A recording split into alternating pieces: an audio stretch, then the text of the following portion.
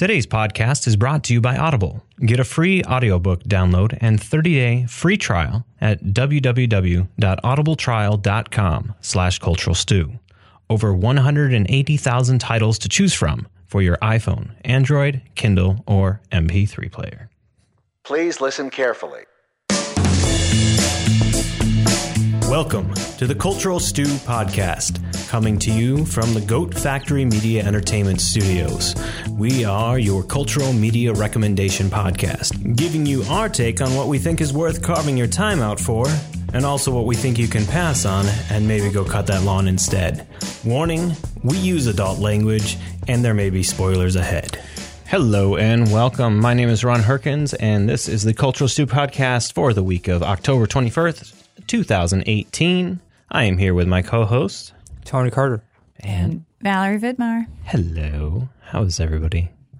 All right. After our 3-week hiatus. Well, worn out. Yeah. It's been a fast 3 weeks.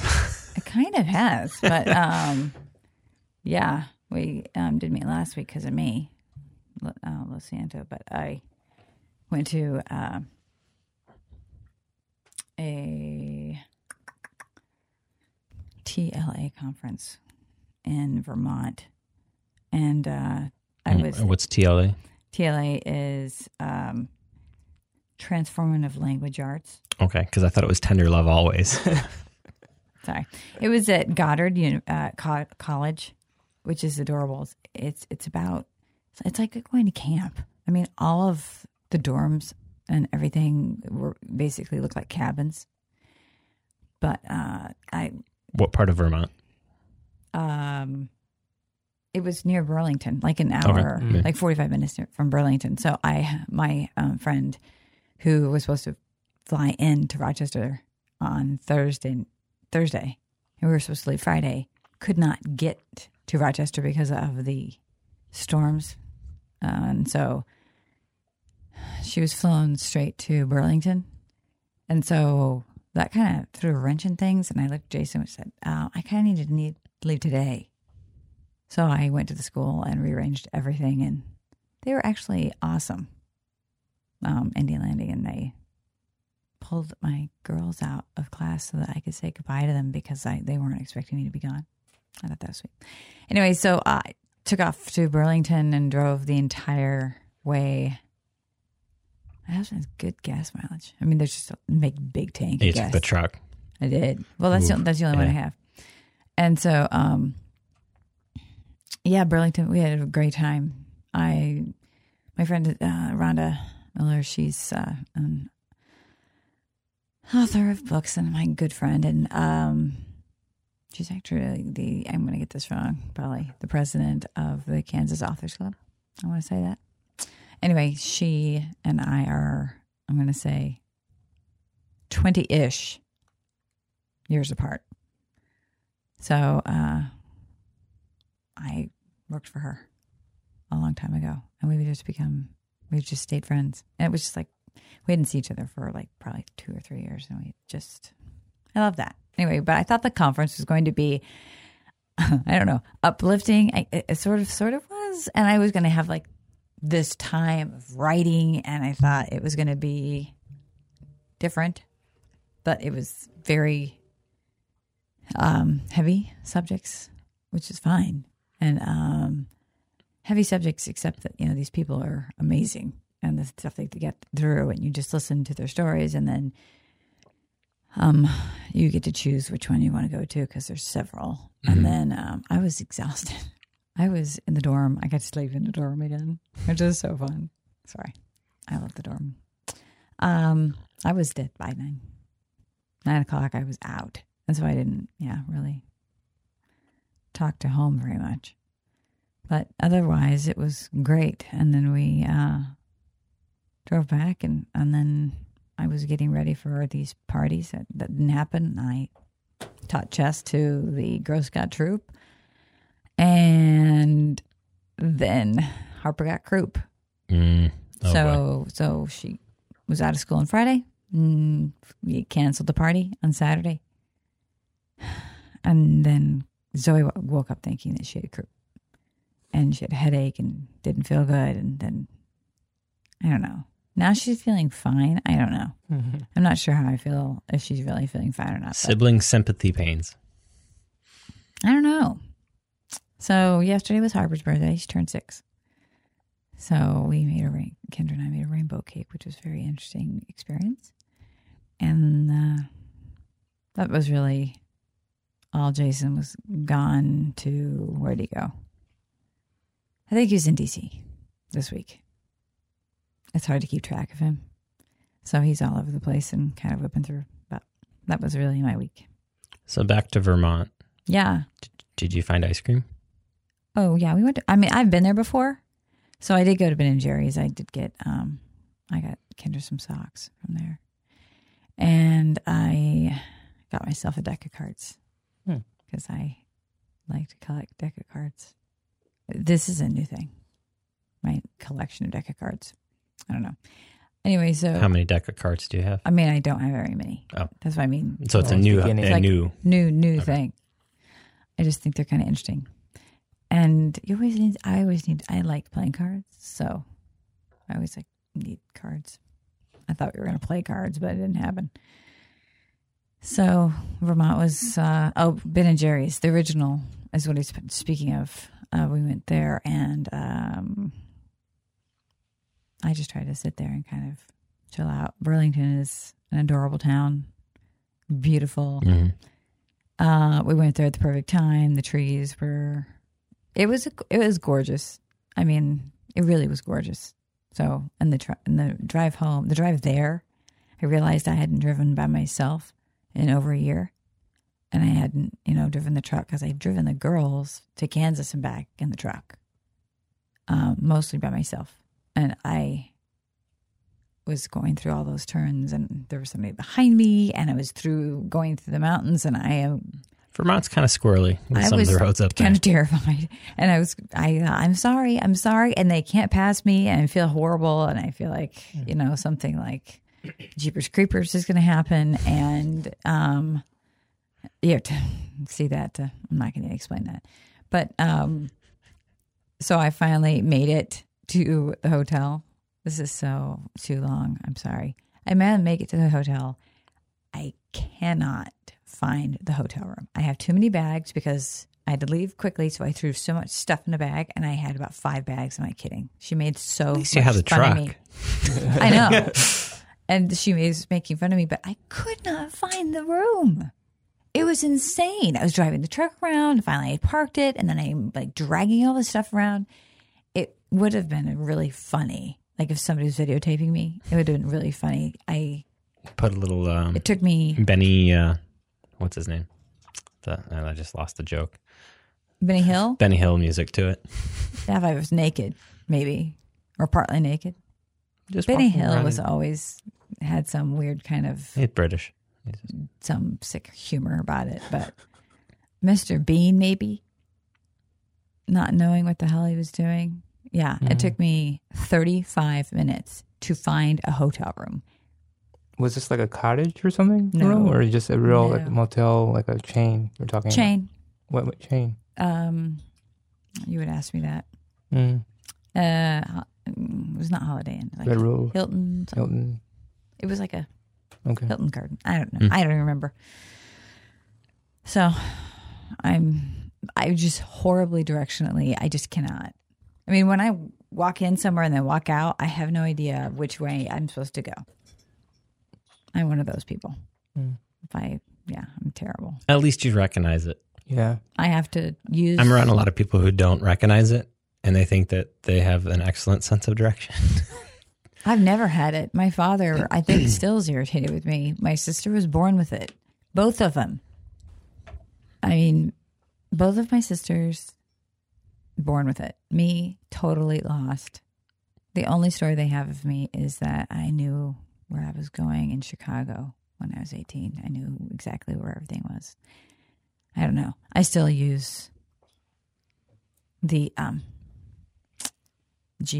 my phone to get around here. To get around, not to here. I know how to get here now.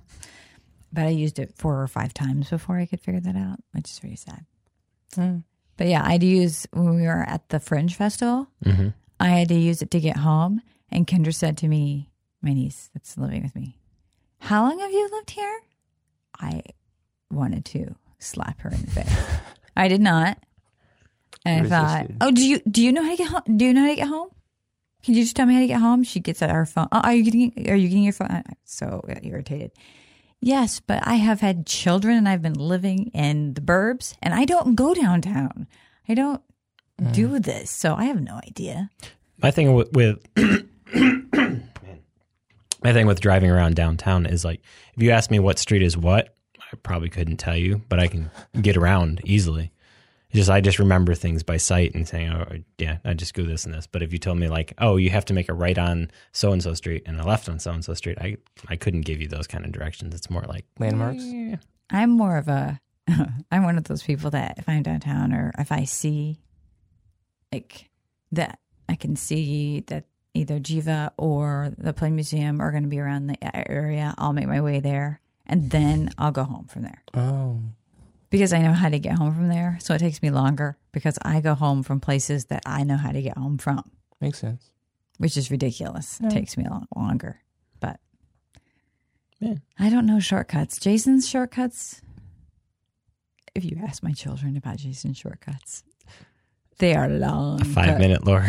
No, it's like 20 5 minute minutes. turns into a 20-minute long cut. Well, he says, I just like to change my route. I don't like to see the same thing every time. I just like to experience things. I'm like, I like to get where I'm going. I do that on occasion. Like if we've driven something like 15, 20 times, I'll like, okay, I'm just going to randomly take a different route and figure out how to get home. Because I kind of feel like it's building that map inside my head of like memory. Of just like, oh, we're filling in this block of things I've never seen before. So we'll just drive this route. I'm sure he does that. But oh my gosh. We had a girl car and a boy car, meaning filled with girls and boys, coming back from Lake Placid. And the girl car was just ready to get home because we had the girls. So it was Kendra and I and the girls ready to get home. Jason had Dustin and Ryan, and they wanted to stop off at a park and relax. And I said, well, we'll see you at home. Oh my gosh, she was so mad at me. I like, are you kidding me? This is about 5 years ago. The kids were little. It's like, I'm getting the hell home. I need to get out of this damn car. But, oh my God. He's like, you just never experienced life. I experienced life plenty. I just need to get home. So I can put the kids to bed. So then and I can this was life. after you'd already spent mountain time and you'd already been experiencing. Oh, I've been experiencing life. I mean, I want my ashes spread over Mirror Lake. But, yeah. Sounds like a fun couple weeks. And yeah, sorry. I talked way too long. I hope somebody else has a shorter week. Your hair's gone. You want to go? Yeah, my hair is gone. I got my hair cut yesterday. So, preparing for that hockey season stuff still. So, head has to be shaved so I can fit my helmet the way I want and not sweat all over my face. And thank you so much for making me look like a complete idiot on Facebook. What? What did I do? Yeah. What did I do? I'm guessing the quote. The quote. I had no clue. See. And I was so confused. Okay. So, every year for my friend mentor's birthday, Mario, shout out for Mario Sebastiano, I do the Morocco line because that's our inside joke that we don't want to be around anymore. We want to go someplace else because we're bored, almost famous. Yeah. So I always ask him, I'm thinking about going to Morocco for a year. Do you want to come? Which is weird because Morocco is one of the places that I always wanted to go. So it was very weird. And I thought, this is strange and I feel weird. Because I was like, I've seen Almost Famous once, so it wouldn't have popped out as a quote to me. And I was like, is his wife reading his Facebook? Because this is. But I'm like, it has to have done with something that maybe you two had mentioned. That could you next time put quotes around? Please? No, that's the point. It's supposed to be. I'm going to do that to you. You should. I will. It'll be exciting. Other than that, blowing up her wall and embarrassing her and whatnot. Yeah, hockey training as always. My face is shaved. Sorry. No hair on my head, and that's always fun. You're like a swimmer. Yeah. You shave the rest. I never mind. What? Nothing. No, I have friends who shave all their body hair when they went swimming for a swim team. Yeah. But I shave my hair on my face and my head because when I sweat, I break out. So when I play hockey, I need to have my face and I need to let the sweat just drop and fall off.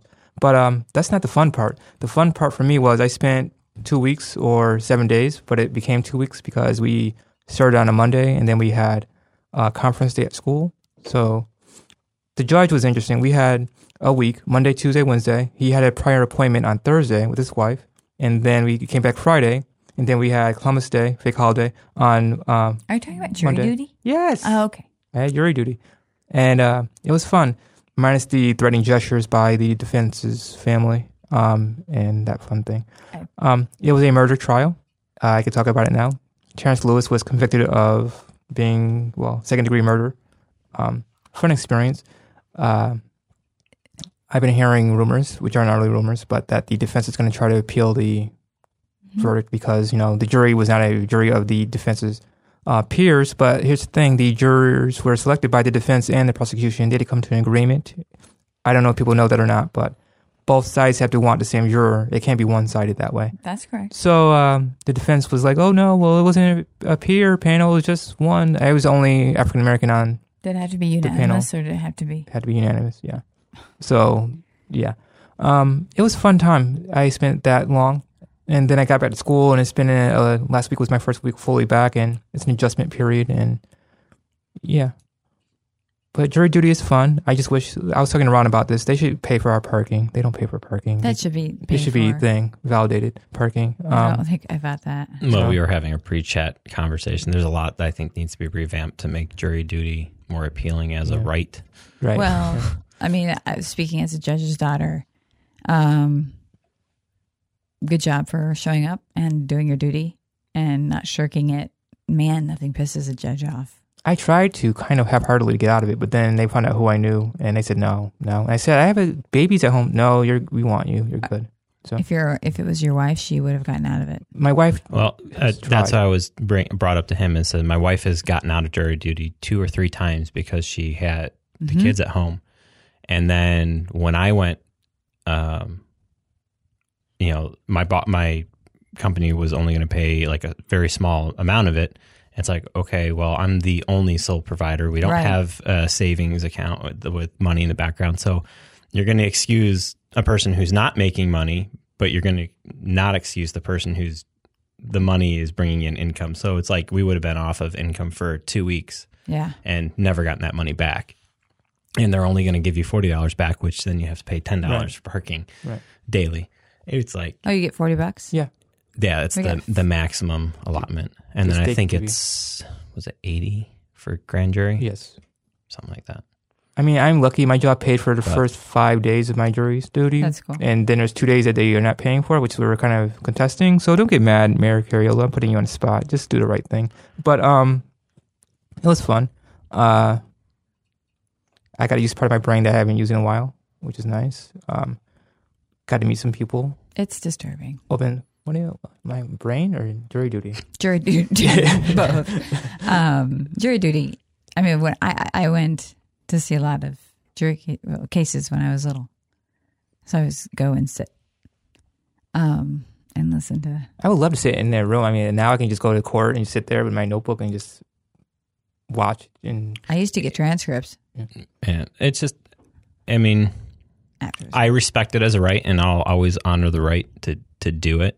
It's just one of those, and I'm sure there's politicians have gone through this whole thing, but I think there needs to be something passed that makes employers pay a full wage, and then the government reimburses it. Absolutely. So then you ensure that you actually get a jury of people that want to be there instead of every single person trying to look to get out of it. And lying. And then you end up with people that, they may be homeless or they may be on a very low income, so they're happy to be there because they're getting paid. That's the reason for most of them being there, not because they're happy for their right to be there. Well, it's a very fine line. There's still people that would be able to make that decision, but you know what I mean? There's still people that would be able. My wife has an issue where she wants to do jury duty. We both like law. We both watch Law and Order, that kind of stuff. We find that very fascinating. But the thing is, my wife's in a position where she can't really take time off because she works for the hospital. She works for 2 doctors, the chair of her department, and then What a does new she doctor. She's orthopedics department. She's the clinical secretary, so she's helping schedule appointments, that kind of thing. And she wants to take off, but she feels like if she were to be gone for more than like 2 days, everything will fall apart. Yeah. She was gone for maternity leave, and things were kind of slowly falling apart in her office. So she realized that she wants to do it, and they would probably let her do it. They would pay her. And it's in her handbook. They would pay her for every day she was gone. That's nice. But she feels like she'll leave her bosses, to dry, and it would be good for It's them. like leaving for the weekend. Yeah. And then coming home to your house. And There's an interesting ethical dilemma behind it that I think that's just like, yeah, do you as a person like say, hey, I'm a living week to week. Am I going to abandon my family for a civic duty?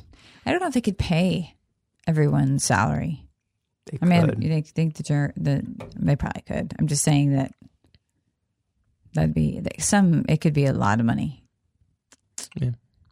But that's, I'm kind of boring, so that was the excitement for me, besides my writing. That's and not so boring. whatnot. Well, I enjoy it. Some people are like, oh, Jerry. Did it help spark anything as far as writing is concerned, or no? Not really. I always have ideas and things like that. I have a chord drum I'm working out in my head, but it kind of helped inspire it more. My thing is just, I work in a high school / middle school, so the rumors are rampant. So when I got to school on my Thursday from coming back for a day off, we thought you quit. We thought you got fired. I'm like, who? What? And the teachers are like, oh, how's jury duty? So the teachers knew, but the staff were like, we thought you got fired. We thought you quit. I'm like, what?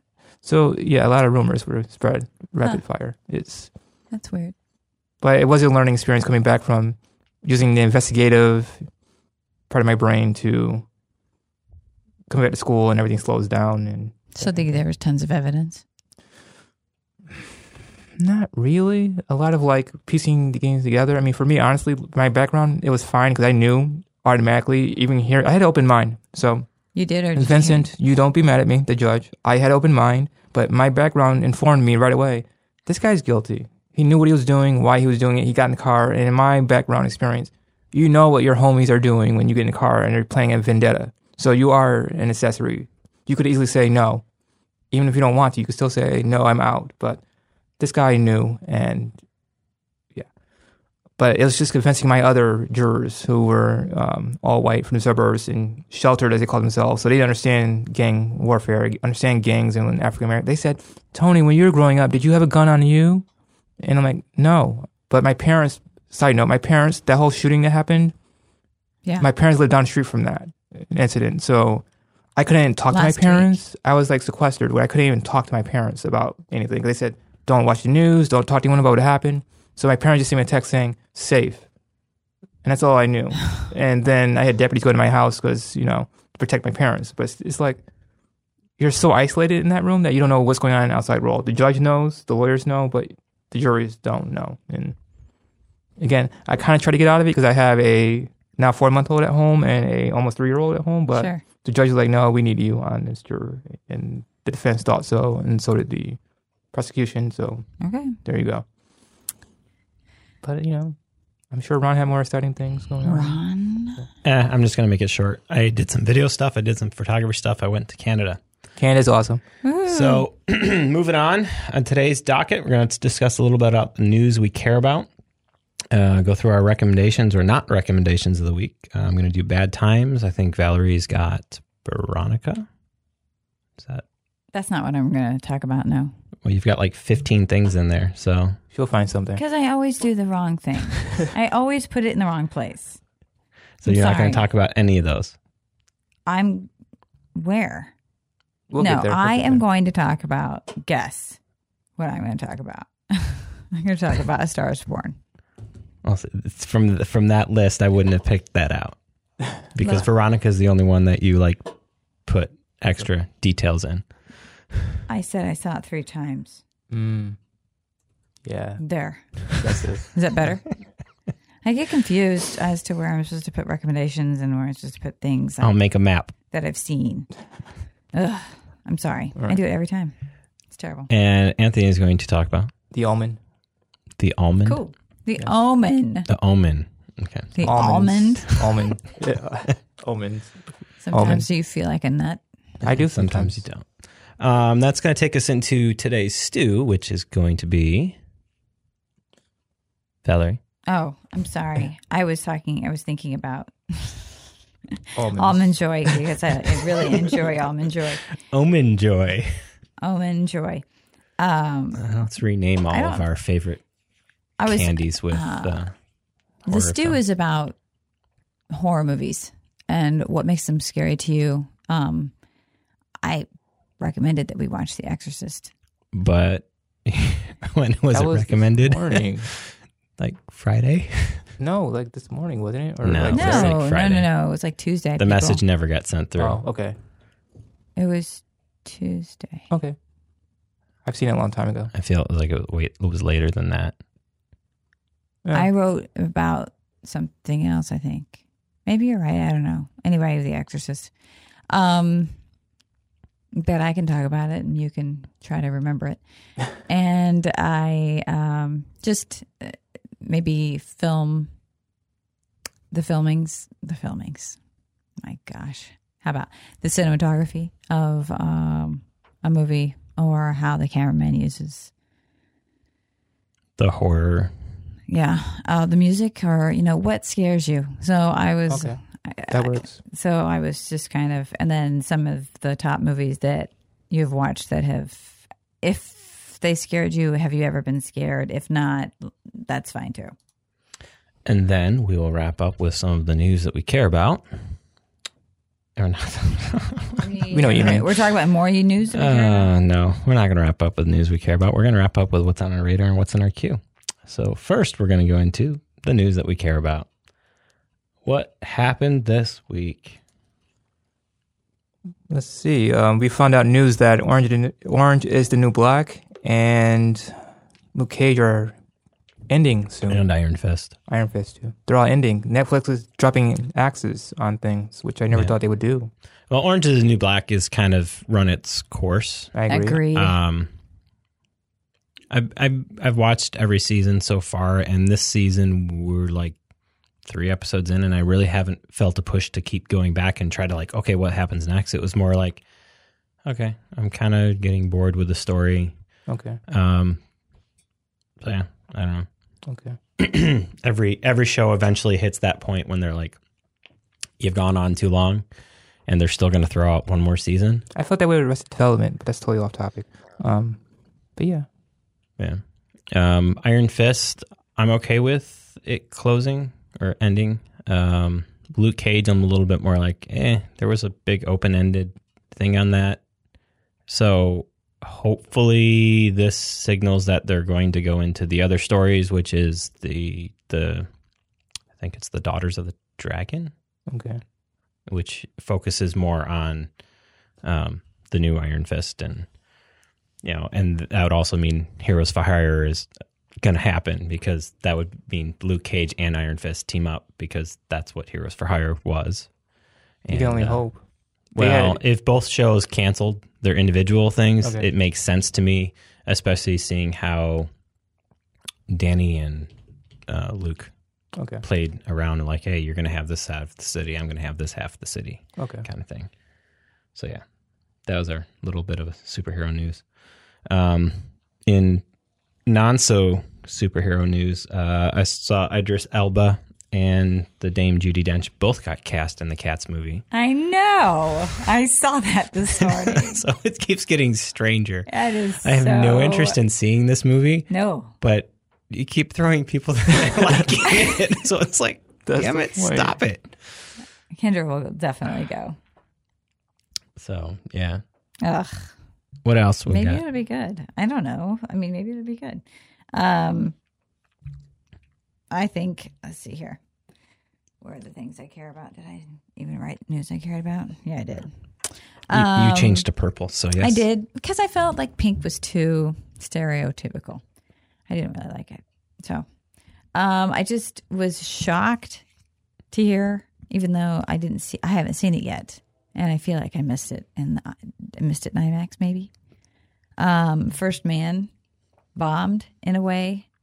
It bombed to the point where they didn't make as much as they thought they would, and they didn't have as many people go as they thought. That was, I mean, Ron and I talked about that briefly too before. And I'm still not sure the word bombed is right. I mean, I saw headlines, but maybe that's not the right That's word. what I mean. I think that it was sandwiched between two Stars Born and Venom the wrong weekend. Venom, I And think. it couldn't come, it should have been by itself or a different Like timing. Lady Gaga Yeah. and Venom, Yeah. I think is what happened. And, I said that if it would have come out a different time, it would have been just fine. When they described the movie, it does sound like something I still really want to see because it deals more with the emotional issues and it deals with their marriage, deals with Domestics. Yes, which I like. I like that stuff. Mm-hmm. So I will definitely still want to be seeing that, but I went. I haven't. I know seen there was Venom. some political things that came out a couple weeks before it came out. The flag situation, you mean? The whole flag situation, and that he was being represented by a Canadian and not American. What? Yeah. Oh. So there's a whole little bit of a political component. What flag Attack. situation? I'm They didn't sorry. show the flag being planted. They did. They did? They did. It's the way they were talking about it. They were making it sound like they didn't, but it was coming from an article of somebody who hadn't seen the movie. And they completely destroyed it. And the whole group of political people grabbed onto that, attacked it. And then Trump jumped on. you have a whole bunch of a certain population all of a sudden said, nope, we're not going to see this movie. We're not going to support it, especially since there's a Canadian in the lead. What's that? It's a telephone. It's like telephone. That's a really bad game of telephone. And then stupidity. Halloween has come out, or it's kind of come out. I think it did come out of it. Did it come had a out? 77 million launch. So, that's right. I'm sorry. Just kidding. So, Halloween coming out, having that happen, then Bohemian Rhapsody coming out, and Fantastic Beasts. I worry that it's not going to get its time. I just feel like, why didn't the producers look around a little bit? Maybe they thought Ryan Gosling could carry it, but there were so many things coming out. Sometimes it's the only window they have. So I guess so. I would have waited till July when the anniversary, but that's just me. Just my thought. But July would have been great because there's crap in the summertime. well, not always. Well, It's lot. busy, I'm sorry. but you mean not? Yeah, There's a lot of movies that aren't as good. good. That's what I mean. It could be an Oscar push too. I believe is why it came out now. So I know. sad. But who knows? We could still. We can Make come it. back. We can bounce back.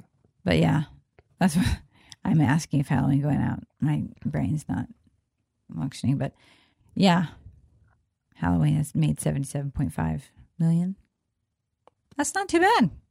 No, not too bad for a guy that's been in a mental insane asylum for a while. Who just walks around.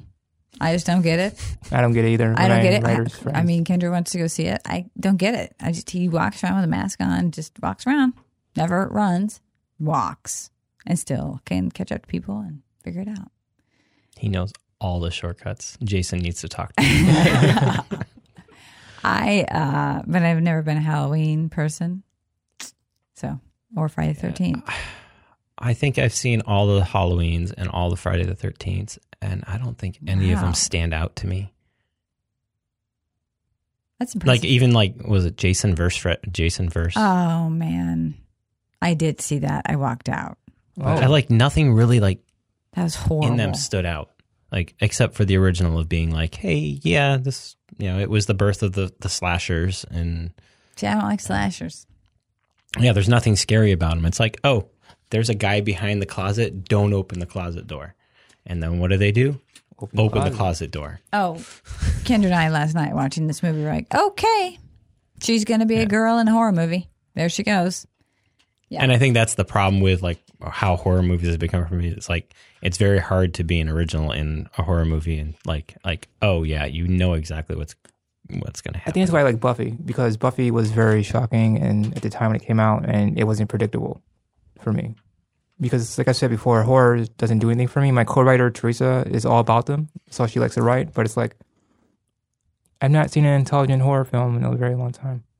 That's something that makes me oh wow, that was good writing, that was good production value, the acting was great, and the story moved me. So I'm still looking for that, I guess. So I'm sure there was much more news than that. but that was all the stuff that kind of stuck out to me. There was a bunch of trailers that came out. Aladdin one. I saw that one. That was weird. It was weird. Yeah, the Aladdin. It was. the live. Yeah, it was. You know, they had the classic cues in the background, and then going into the what's the lion's head? Well, which is Cavern. that's the one thing that scared the above. crap out of my girls. That's why they didn't. I'm like, why did you put this in the trailer? They just showed the first like opening sequence basically without the whole sky pan situation. But I mean, it should be good. I mean, it's going to be authentic. And there's one actor, I forget his name, but he's like in everything now. He was in Merlin, played Arthur, but he's playing a prince. Can I ask Something. Is this one of those? I hate to ask this Yes. question. It's Go ahead. really ignorant. This is a musical? Yes, Yes. live action Yeah. musical, just like Mulan is going to be, and yeah, Disney's just like, taking like all of Beauty their and the Beast, Mhm. like that kind of thing. Okay. and Cinderella. Oh yes, right. I'll be And okay. They if didn't Enchanted, and Enchanted wasn't as much of a musical, but Cinderella, they didn't sing. Yeah, they did. And Maleficent, they didn't sing. Cinderella, they Which did Cinderella not are we sing. talking about?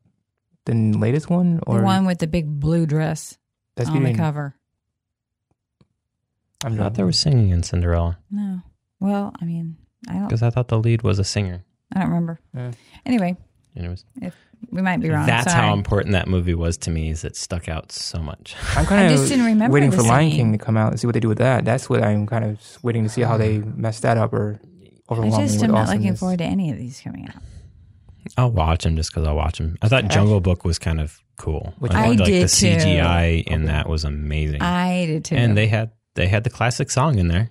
I loved how big the animals were. I loved that.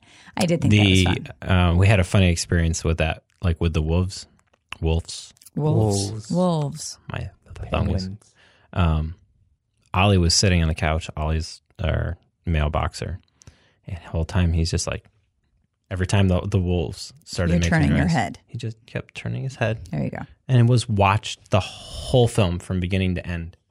Really? Just completely enthralled. I'm just like, this is insane. You're just enjoying it, and every time they would talk, he just like, what's that? What's that? Huh? See, And then dogs he- could sit next to us and watch movies too. He does it frequently, and it freaks the crap out of me because we're like, you like wave your hand in front of his head, and he'll just keep on watching TV. This And I've is- kind of researched it a little bit to like say, like, can dogs actually see the TV? And it has to do with like how many lines or how many, is it the hertz that it's on? Like when we went up to 1080p and 4K, we switched into 120 and 240 lines of hertz. And dogs see things at a different refresh rate than we do. And so the older flickering CRT type stuff is generally below a 60 hertz. Or no, I think it was at They 60 can hear hertz. it. And they can hear it, but to their vision, they couldn't like make out what it was. So it would just be like that. But with the faster refresh rates and everything, they can actually see it. And I want so a dog we think that to watch he's movies now with me. like reacting to like, it's like him looking through a window at times. So there's something that catches his eye, and then all of a sudden he's focused on it for a while. We're trying to. The girls and I, now all three girls and I are trying to get Jason to get a dog. He is vehemently against it. Really? Why? I have are awesome. a theory. Did he get bit by a dog when he was No. younger? I think that when his dog passed away, sorry, honey, I'm sorry. When his dog passed away, Welcome to therapy sessions with Valerie Vidmar. when I psychoanalyze people, his dog passed away when he was in college. I don't think his parents told him to take it home or something because I think he was going through tests or something. I can't remember, but they didn't tell him. I don't believe. And then he loved that dog, Buddy. Buddy was a girl, Buddie, and I feel like I don't know if he can go through that again. And when Meryl dies, Meryl Streep, our kitty, who loves him, I got her. But anyway, he's going to have a hard time. Yeah. It's rough when an animal's been with you for a long time. And I just don't think he wants to. He doesn't like to deal with emotions that make you sad. So I feel like the dog, he knows the dog is going to eventually die, and he doesn't want his girls to go through it. He doesn't want to go through it. It's a tough time, but my trade-off for that is the joy that it brings to daily life. But he also says that it basically locks you down, and you can't do anything, and you have to come home. Everybody has to leave early because they have to let their dog out, and then when they go, you can't just run off and go to the Adirondacks because you have to have somebody take care of your dog, and then there's money, and you have to. I mean, he just feels like once you get a dog, your life is over. Well, let me sidestep that. When we first got Amelie, my corgi, you named it Amelie. Yeah, French. So I know. I told Grace, this is like our baby. Okay, so we need to start acting like responsible people now, which that was still ridiculous to say back then, like 8 years ago. But still, we would have fun finding places that let dogs stay there. That was our fun little chore. Like, we're going to Chicago. Let's find a hotel that will let us have our dog. I already know some guy that will watch the dog. We'd rather take our pets with us. Like, we take our cat and our dog with us when we go on vacations because we just want them there. And, oh my gosh! Yeah, it becomes an interesting component of planning. Yeah, I mean, there is ways to figure it out, but does it want to have a dog shed? No shedding? That's why we kind of went with the boxers, is because they have a low shed rate. And so the dog that we had before we went to the boxers was an Akita Shepherd. And like, you're talking like tufts of hair everywhere. That's what my dog has, yeah. But if you get something that's a doodle, a doodle. Doodles are, yeah. I love boxers because they just got so much character. That's why we went with them. And the shedding was just kind of a side effect. Do they have a retriever or doodle? Probably not. I don't know. You to look it up. All I know is that I took my dog to Letchworth one year, and she was smiling the whole time. You see her walking, like my dog really smiles, and you see her smiling, walking, just gating, and just proud that she's on a leash walking in the woods. So. I'm telling you, taking one up to the Adirondacks is just, I mean, that would be heaven his for them. It would be his buddy. Yeah. I mean, I don't know. The dog would be out running with him all the time. Right. I know. Come on, Jason. You know you want to. And it would when he's gone all the time. I just want a dog that barks. Yeah.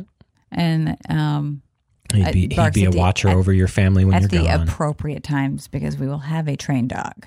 Good luck with that. I grew up with a. No, mine are completely trained. Mine's trained too, but she has moments. My dad, yeah, you have to have a trained dog. Mm-hmm. It's not an option. So, I was going to say something else, and I totally forgot what it was. But anyway, later. You always say that. Just don't go to Lollipop Farm, wink, wink, and don't go to Verona Street. Wink, just do your research. That's all I say. We have a while to do your research. Know the background of a dog. So he said, its hereditary lines are very important. I will say, there's a new Corgi movie coming out. I'm going to put this out there, people. I have a Corgi. There's a new Corgi 3D CGI movie coming out. Don't get a Corgi because it looks cute on TV. Corgis are high maintenance. The queen may have 12 Corgis, but she's not interacting with them at all. She has trainers who deal with them. Corgis are fun and fluffy and great, but they're also high maintenance. Don't get a Dalmatian either. Yeah. That's it. What I was going to say was, if I wouldn't have had a dog during a particular rough time in my life, I mean, the dog, I wouldn't say saved me. That's not the word. But the dog was my best friend, man. Yep. I spent all my time with that dog. And so it was. My wife was not a dog person. She grew up with cats. That's all she ever knew in her life. And basically tricked her into getting our first boxer, even though we had our other dog. So once she passed, my wife wasn't as connected with her. And so we ended up with a boxer.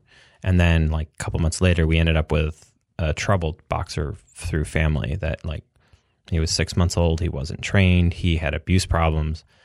And so he came into our life and she was just like, no way. And so I just trained the hell out of him, got him, it took almost yourself? a year. Yeah. I trained all my dogs. I don't like other people training them because I just have a very specific way of them. And when he died a couple years ago, she just she broke apart, and still to this day it affects her. But it's just like she became a dog person because of that dog, because he attached herself to her, and it's just like They have a dog at my children's school. They got a dog this year. Mm-hmm. They are helpful. So they go in and they have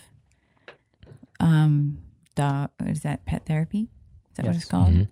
And it's wonderful. I think it's good for kids too to be around dogs as much as possible, because I agree. There are too many people I know that have never been around a dog, and then when they are near them in their 20s or 30s or 40s, they do things that dogs view as aggressive.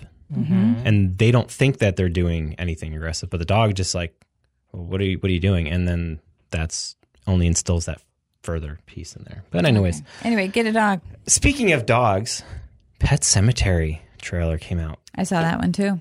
That looks creepy as hell. It looks so much better. So much better than the last one. The last shot with the kid going into and then the Pet Sematary on the sign written in wood. Yeah. I was like, oh. Gage. Anyway, and I was freaked. I was not freaked. I was like excited because like the day before, all we saw was an image of the cat sitting in the middle of the highway. I'm like, oh, we're going to get a trailer. And they didn't announce anything, and then it just dropped the next day. I'm very excited because the first movie they made was bad. I thought it was bad. Sorry. But Pet Sematary was the first novel I read, the first Stephen King I read. I read it when I was in 4th grade, probably a little young, but I was given it to by a good friend, and I loved it. And I, maybe reading Pet Sematary in my closet with a flashlight. Anyway, maybe I was in 5th grade. I don't know. But maybe that's what started my love of horror. Uh-huh. Yeah. I mean, I was not scared. So among not only I have a couple of the interviews still to finish up and get them launched, and one of them is with Danny, and he talks about Stephen King, and Stephen King. I really love his writing. I do, and he wrote a book about writing, and I love that book that he wrote. I love that man. Anyway, please nothing come out about Stephen King. So, yeah, I've got a couple Stephen King. I guess, yeah, there was something about Stephen King that was, that show based on Stephen King stuff that we watched. Tell me the series that we finished up. Remember? You finished up Castle Rock. You didn't finish it? My Hulu subscription expired, so dude. I did not get a chance to finish it before everything else. Sorry. So. Anyway, but yeah, that was really fun. And I was talking to Kendra because she hadn't seen some of the stuff. And don't spoil this movie, okay? But I just said that The Mist made me think. I could not stop thinking about that movie for a long time. The Mist? The Mist. Yeah. The last 15 minutes. Just came out with a series, The Mist. I think it was on for like a year. And then they had the dome wasn't his, was it? Not sure. I don't know. But anyway. Did anybody see the Kidman trailer, Destroyer? No. Wanted to. They haven't had a chance. Well, that was a new trailer that came out. I just didn't get a chance to look at it. I didn't see it. The new Glass trailer. Glass trailer.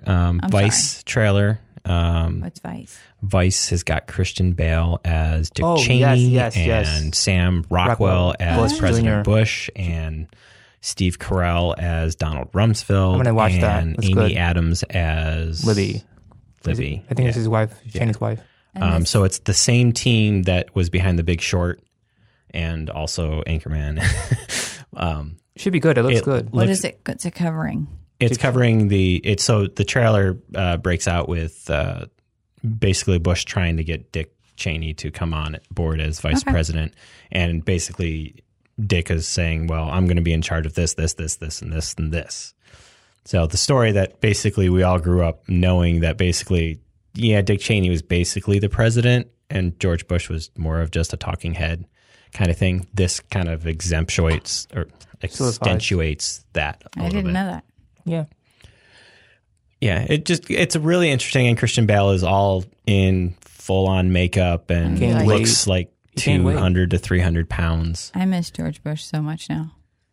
I just want to share that. Anyway, I did see the Netflix trailer for the Kominsky Method, which has Alan Arkin and Michael Douglas in it. I think that looks really good. It just came out on Friday, didn't it? The trailer. Yeah, I didn't catch that. I went through and I saw, Michael Douglas. Alan Arkin. It really looks really good, but it deals with feelings. I just want to share. He talks. Alan Arkin actually says, "It's out for me." Life is pain, or like pain. He uses a word that is pain or something. Life and pain, and life is pain, and yeah, whatever. But it deals with feelings.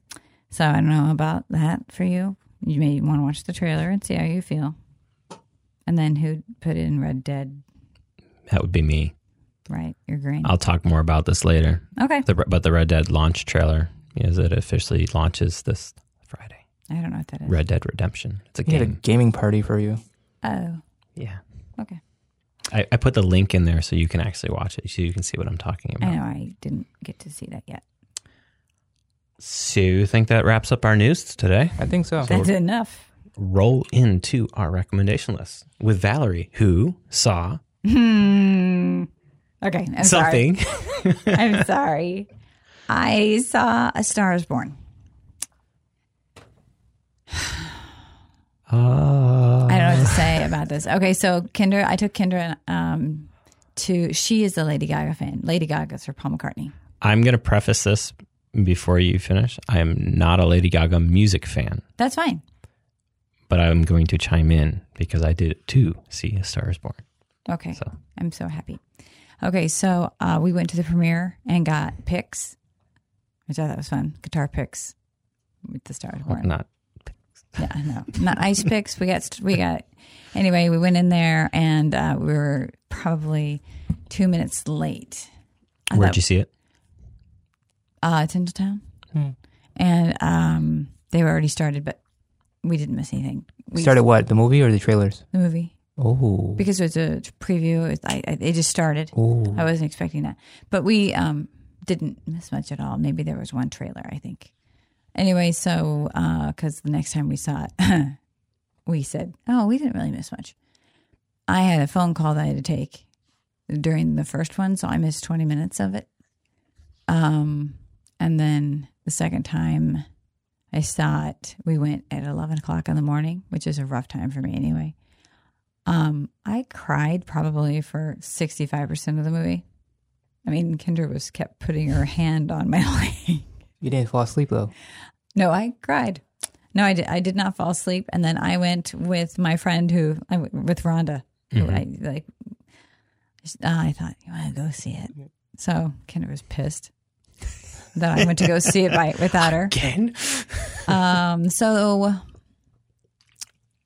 this movie's been out for, not long. 2 weeks. 2 weeks, which is long enough for spoilers, yeah?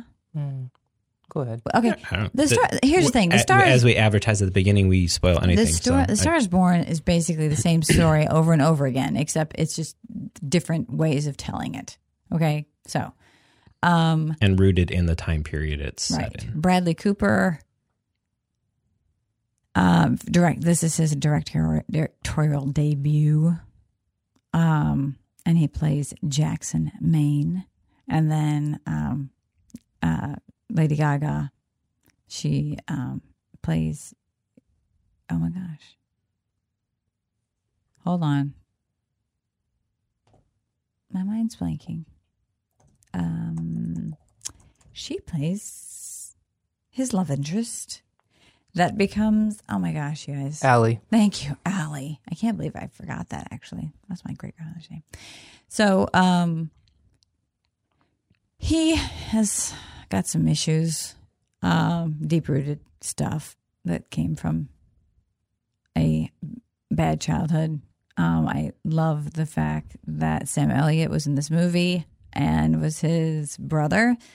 And when I came back missing the 20 minutes. I totally thought that was his dad. I was really confused. And I was very confused. She's like, it's his brother. What? Oh, okay. But Bradley Cooper, the makeup on Bradley Cooper was perfection. I mean, he looked like a ragged drunk. He had so many like wrinkles, and his skin looked like been out in the sun way too much. I mean, he just looked ragged and had a hard life, right? So he meets. I'm gonna preface this by giving a little. Kendra gave me this. I'm giving you kudos. Don't worry. They had Bradley Cooper had gone to a benefit because there were some other people that were going to be in this movie. Beyonce actually was going to be in this movie that you can read up on that. That obviously did not work out. Anyway, so he went to a benefit, and Lady Gaga was there, and she sang La Vie en Rose. And when he saw her, he thought, that's Allie. That's got to be her. So then he met her at her house, talked to her about the movie. They sang a song on the piano, and that was it. So she kind of mentions it in the beginning of her documentary that she has on. What is that on? Is that on Netflix? I can't remember. That I watched part of it. Anyway, so I will say that the music I loved because it was taped live. It wasn't recordings in a studio and then had it laid over. So all that music was live. The band was Willie Nelson's son. And he actually, Chris Christopherson actually was at a concert, and they went on first, and then Bradley Cooper got to introduce Chris Christopherson, which was pretty cool. So they went to concerts and used those crowds. They also went to the big concert in Britain. Yeah. And they didn't tell anybody. They just went out there, recorded for 5 minutes. So I think it's the opening scene. Yeah. Was filmed there. So they're just out there playing music, and he's like, nobody can hear you past the first 5 rows, and you're just hoping the people in the back don't start booing because they can't hear what's going on. So the music was not being pumped through the speakers. It was just them out there, and they were recording with the film and getting what they could for 5 minutes in between sets. That is interesting. Yeah. I didn't know that. There's a lot of creative things that they did directorial-wise with this that I appreciated. I'm like, he took some original takes on directing that I really enjoyed. Yes. There were some takes that when he talks about her nose, how much he loves her nose, I don't know. That's kind of a thing. Girls have a thing about their nose. So what I've heard about, through that part of it is that was Lady Gaga, like putting a lot of her true story into that. Well, Barbra Streisand, she was saying, trying to get into the thing, how they wouldn't. Yeah. Because she didn't have an image. She had a good voice, but she didn't have an image. Nobody really wanted to sign her and put her to a label. Well, Barbra Streisand, everybody gave her hell about her nose too. Mm-hmm. And she never changed it. So it was kind of a nod there, I thought. But that shot, when he puts his finger down her nose, and then they reverse the camera, and oh God, I love that shot. And then I love the way when she's singing her song, they just really focus on him looking at her. Like, I don't know. I just felt the love. I really did. But they really did become very close during this movie. And when she starts becoming bigger than he is, well, she starts becoming big, right? And I think that I was talking to Dustin about it.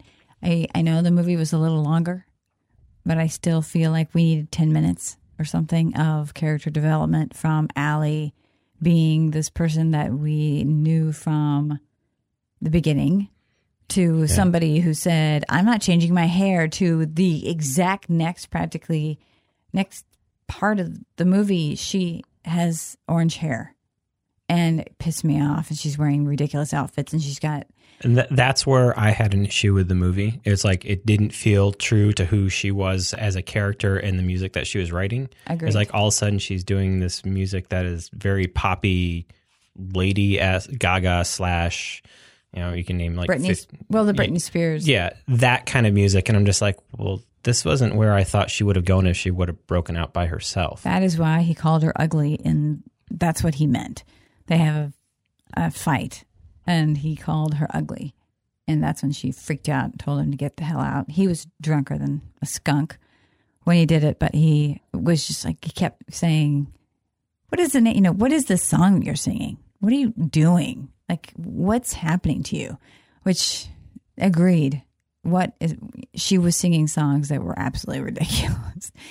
The thing is, I was telling Kendra that at my age, when you find a connection like that, and he is giving you the stage, he gave her the piano, he sat back, he let her do her thing. It's not like he was jealous of it. Every time she sang, he's back there mouthing the words, and his eyes are he's proud of her, and he loves her. They could have gone on tour together. They could have done that. She could have had that. And I feel like that was enough, but no.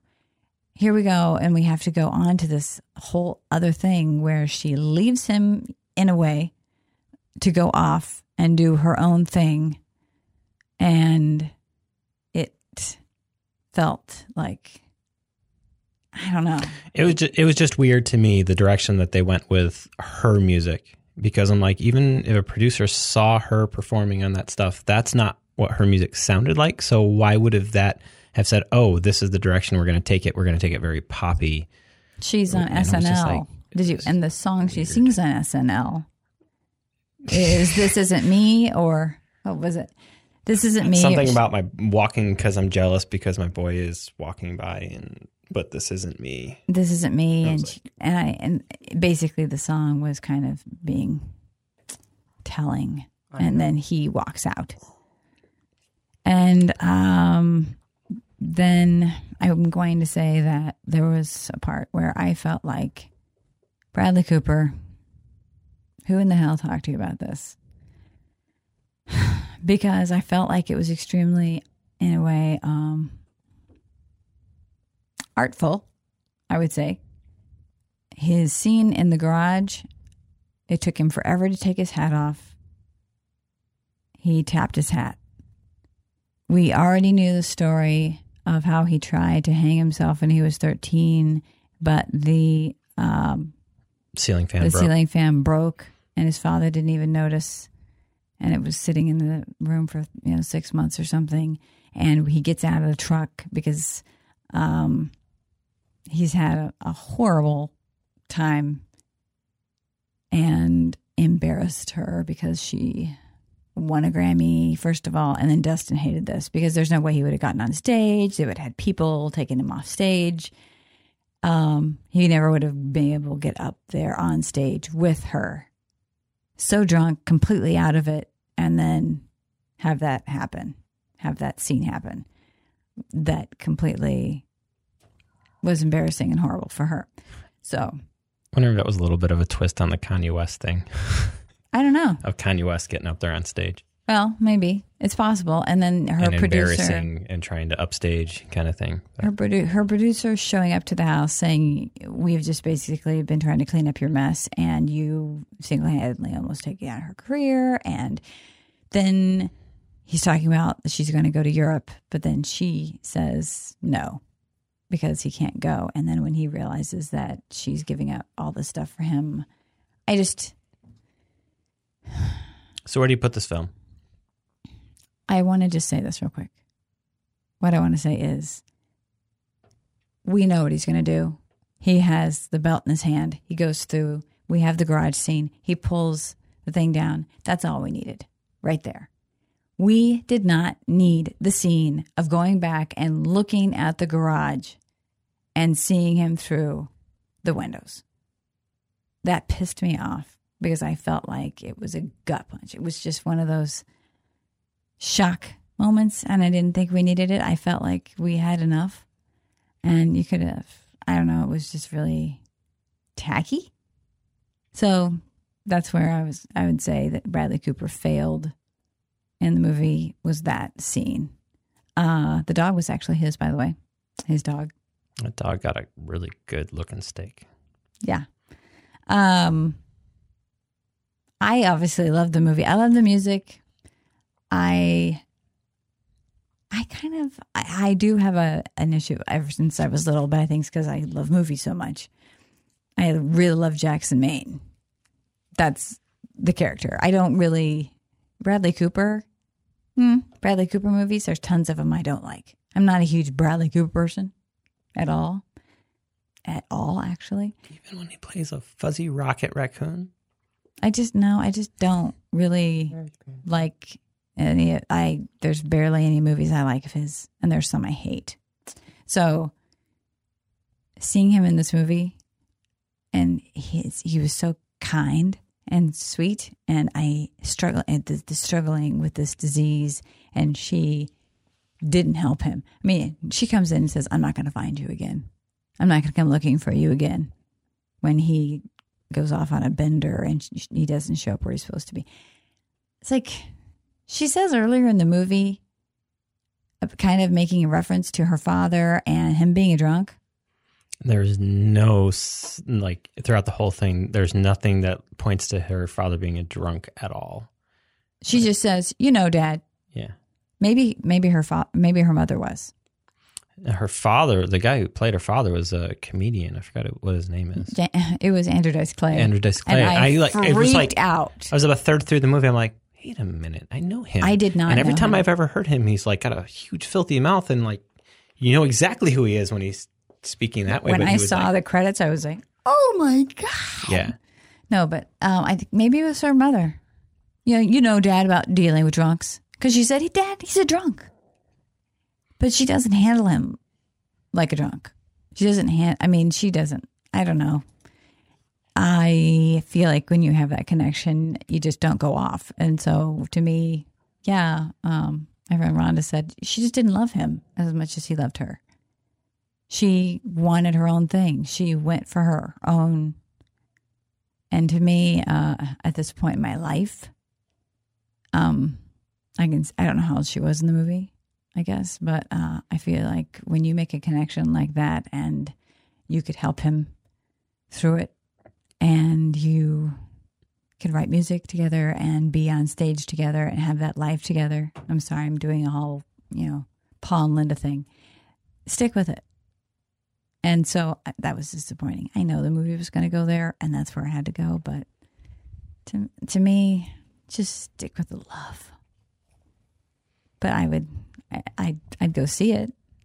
You have seen it. I would say, I'm telling other people, I would go see it. I mean, Dustin really just liked it, but didn't love it. He said, you fall in love with characters. That's kind of what you do. And I did. But I also liked Lady Gaga's character because she was so stripped down until the end, of course. I liked the first third of the movie. I understand. To be honest. The first third? Yeah. So when she was very raw and he was, trying to like make her see who she actually was. I thought as a whole, it was a very, very fine directorial work. I did too. He had some good shots. I don't know if that's up to him, but... Yeah, that's the question I have is how much input did he actually have as director, or did he was he underneath the wings of others that really just didn't? He learned how to play the guitar. He had help. Yeah. So Matt was the cinematographer. I mean, he learned how to play the guitar pretty damn well. He learned how to sing, and he learned how to drop his voice. Sounded like Sam Elliott. It was amazing. Loved every shot when they went to the concert stuff. I loved the way it was filmed. Me too. I'm just like the one where she finally decides to join him.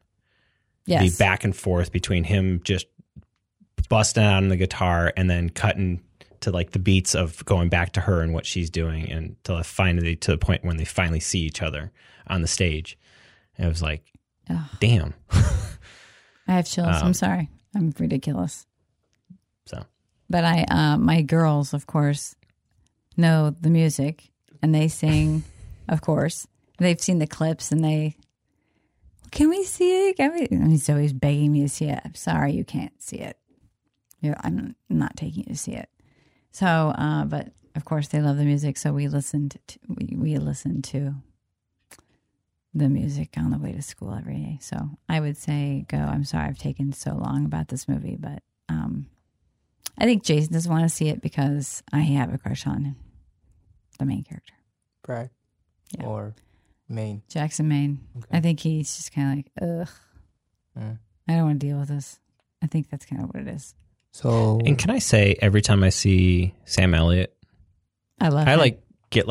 I love him. It's almost like a heart palpitation. It's like, can I just say this that? movie just goes up like a notch. If it was like an 8, it goes up to an 8.5. That man can act. Like his eyes.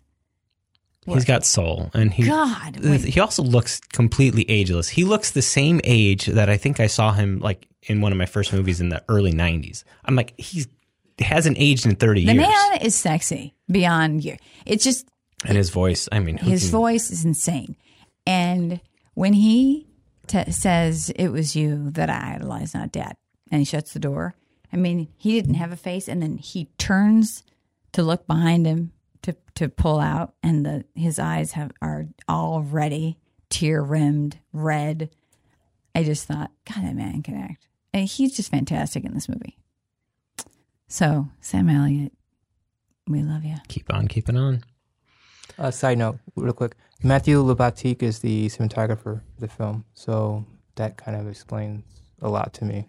I don't know. Matt, I first saw Matt's work in Requiem for a Dream. That's Darren's film. He also did Black Swan with him and a couple other things. He's known for doing music videos, and he's a good cinematographer. He has eyes. But, good. Side note, finish. Cool. I went and saw a bunch of stuff over the last couple weeks. I'll talk about that in a little bit. The one I'm picking out, though, is one that I was excited about, which was Bad Times at the El Royale. This is Drew Goddard's film.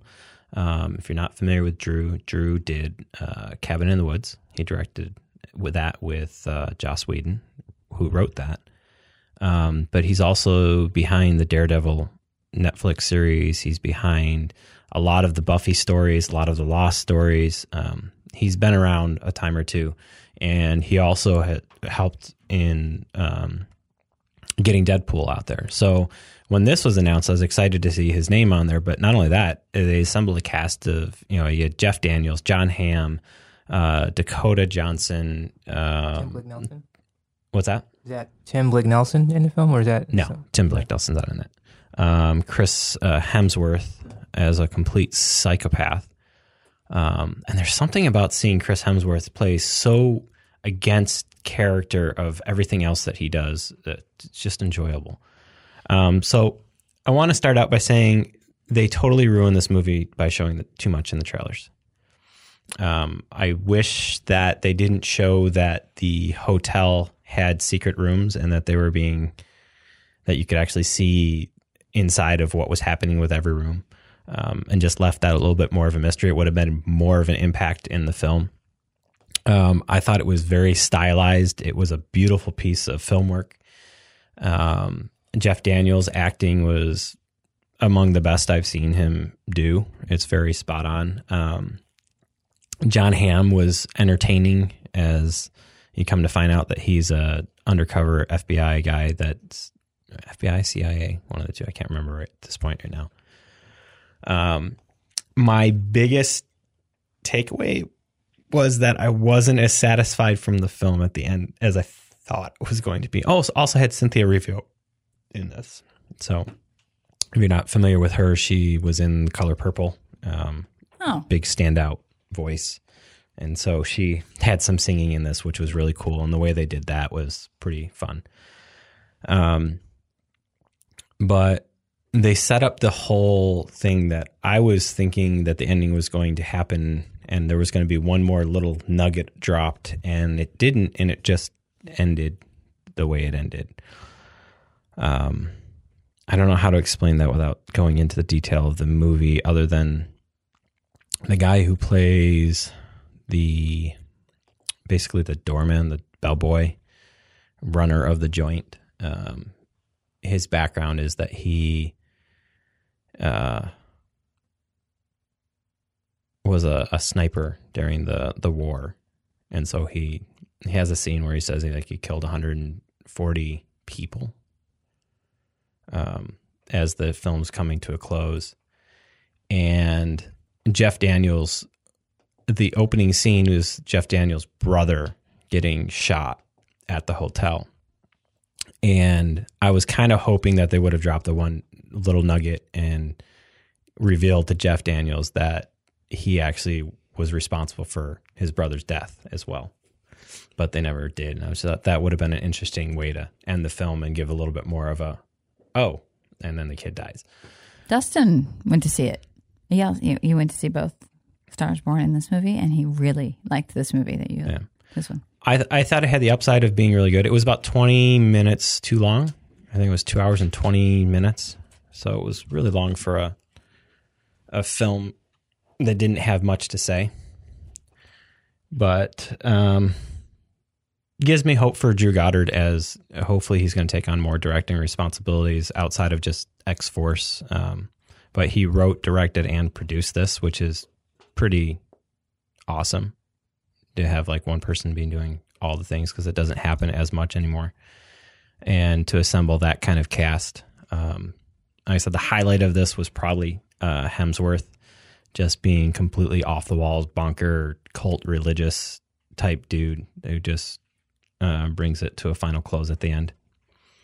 So I would say see it when it comes out on rent. Really? Don't rush to go see it in the theater. What if you haven't seen the trailer? If you haven't seen the trailer, you'll probably get a little bit more enjoyment out of it. I haven't seen the trailer. Go see it. I just don't think it's going to be sticking around in theaters very long. And now we're 2 weeks since release, I think. 3 weeks since release. So it doesn't feel like it's going to be a movie that's going to stick around very long. That's too bad. Tony? Okay, so we're talking about horror films and that kind of thing, and I thought I'd go back to one of the original horror films I saw as a kid. See, The Omen. It's a supernatural horror film. Used to watch it with my dad a lot. Sorry, I'm hiding a sneeze. Gone. So, The Omen is basically a story of a diplomat to Britain who adopts or kind of swindles a kid into his wife's arms after his son dies. And he doesn't tell his wife that he switched the babies. And he brings home basically the Antichrist, or a baby who, as he grows older, causes more chaos and mayhem around the family. And spoiler alert, he causes a lot of deaths, and his nanny does, and there's a lot of creepy things. And one thing I could say, I'm going to represent really quickly, because I can. You guys should have seen it. It came out in 1970, let's see here, I think 76. Yeah, so if you haven't seen it now, I'm sorry, spoilers are just, it's gone. But it's I guess with this film, the thing that sticks out the most for me was the music. It was very repetitive, very ingrained in you. So it's like Jaws. I can hear the music and still get creeped out by certain things about it. It's not scary creepy, just like, Damien. The dog, the Rottweiler, was creepy for me as a kid. It didn't put me off from dogs. It's just that dog, the growl and the protection element of it. And the nanny was just creepy as all get out. It was just her face, her expressions, her eyes. I guess her eyes. If you haven't seen the film, I think you should go see it. It wouldn't be scary. It doesn't really age well, I don't think, but it's still entertaining for me to watch. And I haven't seen it, I think, in like 20 years. So seeing it again the other day was kind of brought back memories of watching it with my dad and him introducing me to supernatural horror with, I guess, music that ties into it. I mean, I guess the music in the film and the cinematography was kind of basic for me, but the music and the visuals matched in a certain way. Like even the zoo scene was creepy, and the music helped make it that way. Does that make sense? Mm-hmm. Yeah. So you haven't seen The Omen, not 2 and 3, just The Omen, the original. You should see it. Yeah. That's my piece on that, I guess. Fun. Omen is a good lead off. Omen. Not Almond Joys. I didn't say almond. It's just a joke. Almond Joys. Almond Joys. Omen is I think it's a good lead off. It is. Or a jumping off point. Or do we need to take a break? We can talk about our Audible reads later. You sure? Yeah. We're not getting paid right now, so I don't care. Okay. Nobody's gone and clicked any of the links, so. I think you can get. I think I have one. What? I think I have somebody that's going to do that. Oh. All right.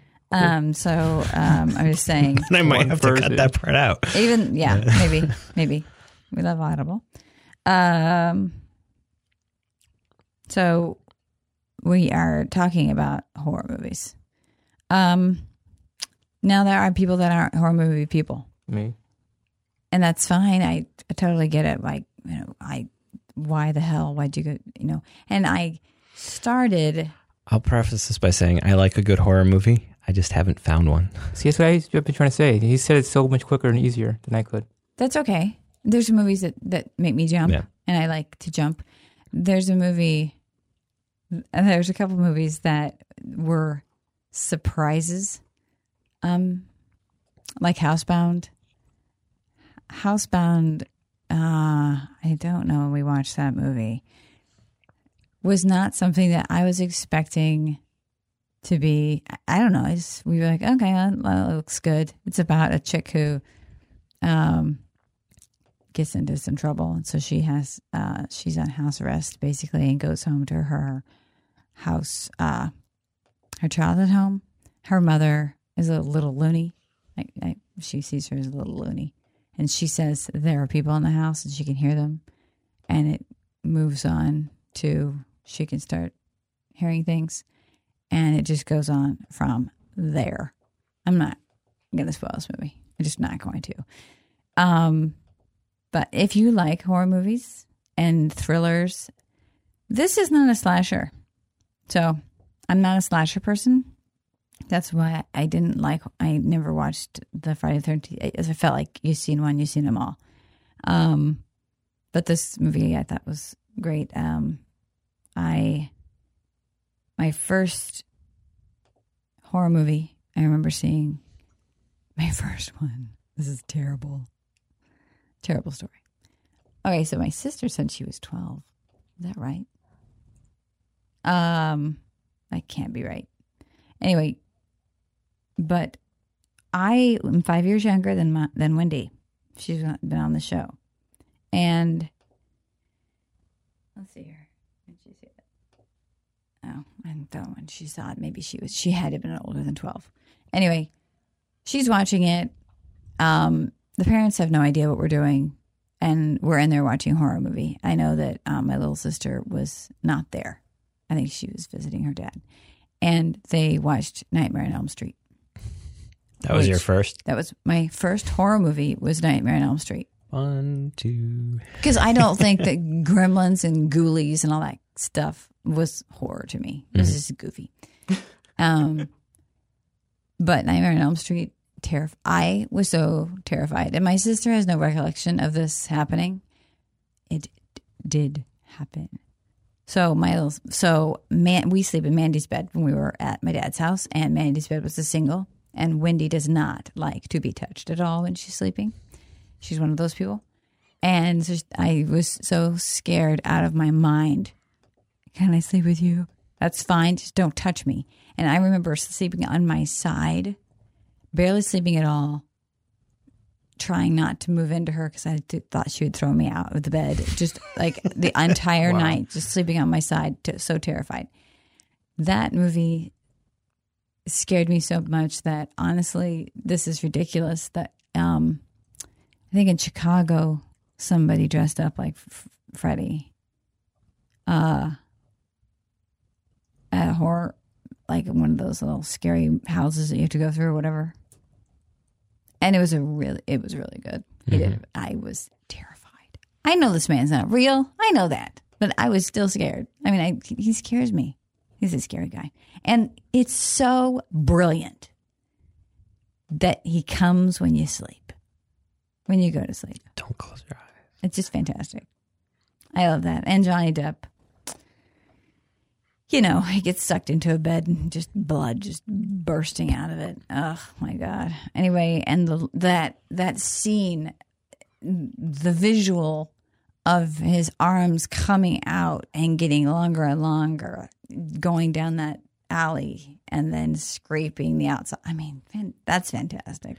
That's for me. I think I've mentioned this before, like how horror films I've never had like a jump out of the seat type of moment. I usually laugh or giggle because I find a lot of it just absurd. What sticks with me, and that's why some of the ones that I put on here is just more of like certain things that like tie into like everyday life or modern living, of like how my mind will recall certain things. So like The Ring, the static of the TV, and like something coming through. Oh my gosh, I was terrified. You got Poltergeist, just a simple thing like the braces scene. Oh, wait, okay, I'm sorry. I take that back. Poltergeist was the first one. Poltergeist, I think, might have been my first. That was my first one. Because I remember the, like, Carrie. I remember the face falling off. But it was just like little things. Like my dad would drink tequila, and I'd always check his bottle. Like, is there a worm in the bottle of tequila? Like little things that just stuck in my head. That wasn't in the first one. Huh? That was in the second one. Yeah. But like you talk about like Nightmare on Elm Street, the scraping. Like anytime like somebody would be like scrape the nails on a chalkboard, I would instantly go back to the nails going down the street. No, my sister is a good person, sweet person, Wendy, good person.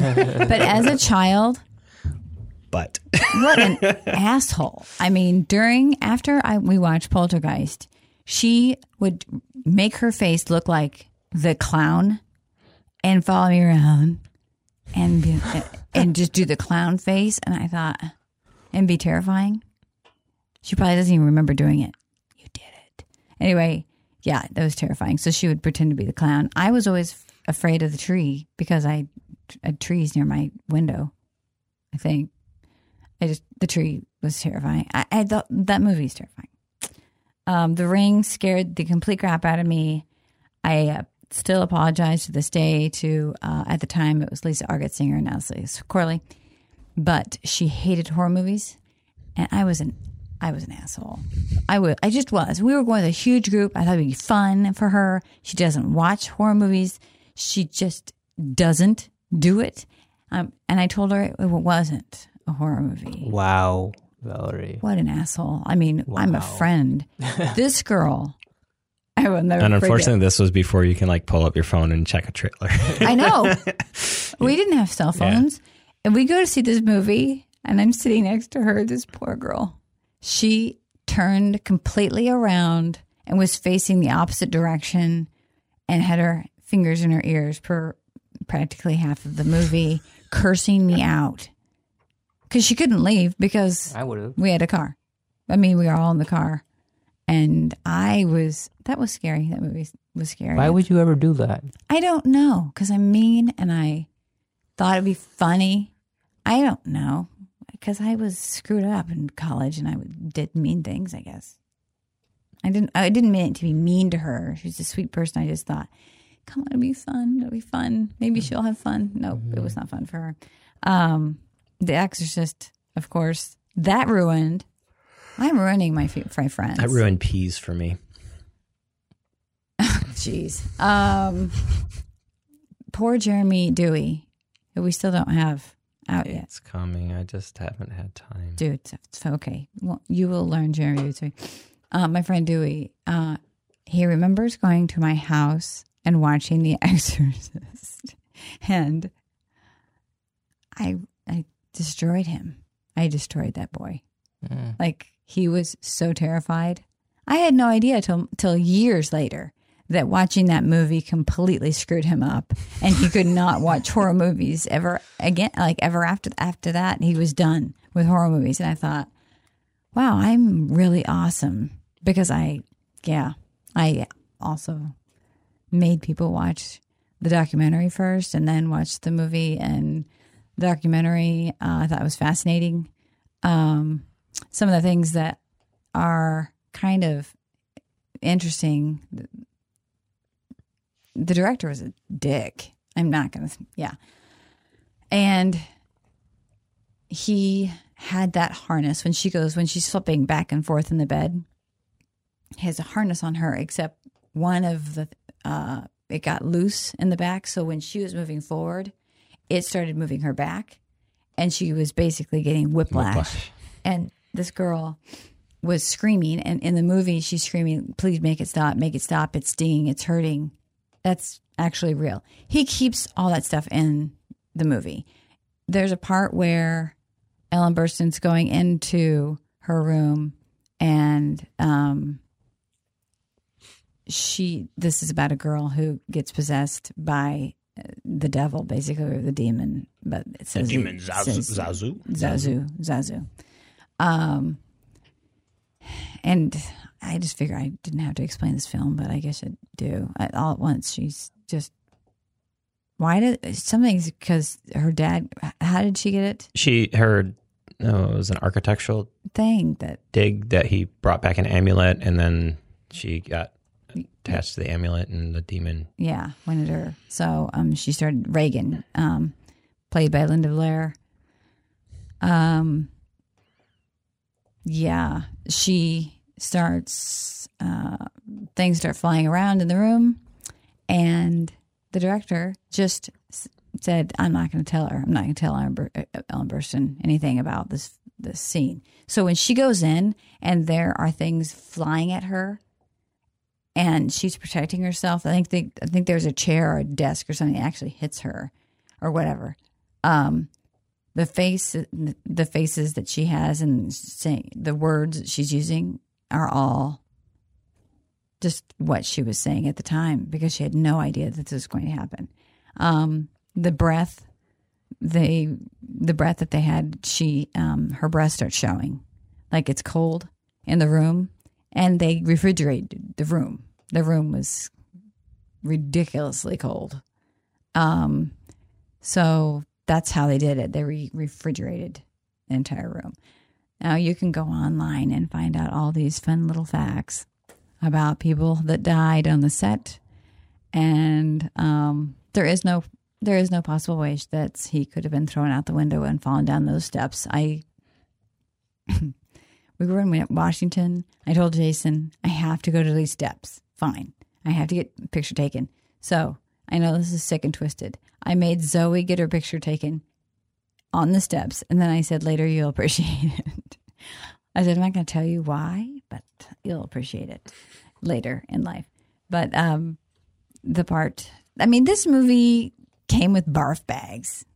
They were giving barf bags out to people. And it used words that, do we really go with some of the words it used? Some of the words that I had never heard used in a movie before. They used the C word, which was pretty big. And then they had this girl masturbating with a crucifix, which basically she had a box that had a sponge with Karo syrup dyed red in between her legs. She had no idea what she was doing. She had no clue what masturbating was. And she has to say, let Jesus fuck you. Like, just jamming this thing in between her legs. I think that could have been a different actress that did that. Because she had a double.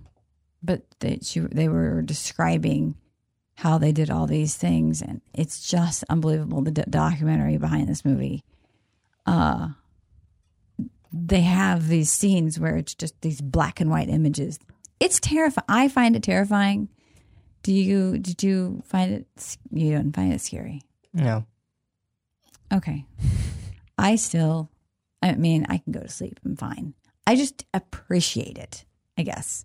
I appreciate it. It's taken from a book that's based on a boy, actually, who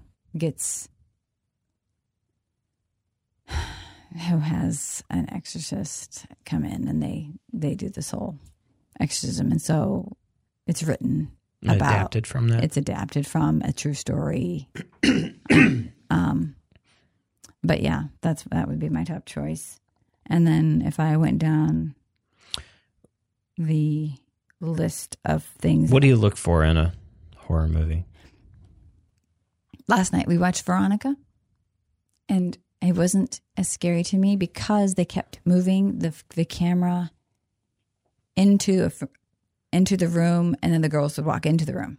I like the camera to be behind the person. I like the camera to almost be as part like you are first person view. The first person view, and so you have no idea what's going to be jumping out at you. So camera work, I think, is what makes the movie scary for me. The music, it works. I think it happens. I mean, everybody knows the Jaws theme. Jaws didn't scare me. A lot of people used Jaws as their scary movie on when I put it on Facebook, and people answering what movies scared them the most. A lot of people wrote Friday the 13th. I was going to reply and see, like, when did they watch it? Like, how old were they? Right. In as closer you get to when it was released, I think the scarier it is, because you just you don't have anything to like really compare it to. My sister watched Jaws, and then she couldn't take a bath forever. She had to take showers, and Crystal Wright, she has Nightmare on Elm Street and Children of the Corn. Yeeks. There's another Friday the 13th, right? Rebecca and Lisa obviously said The Ring. Sorry. The Exorcist and The Shining.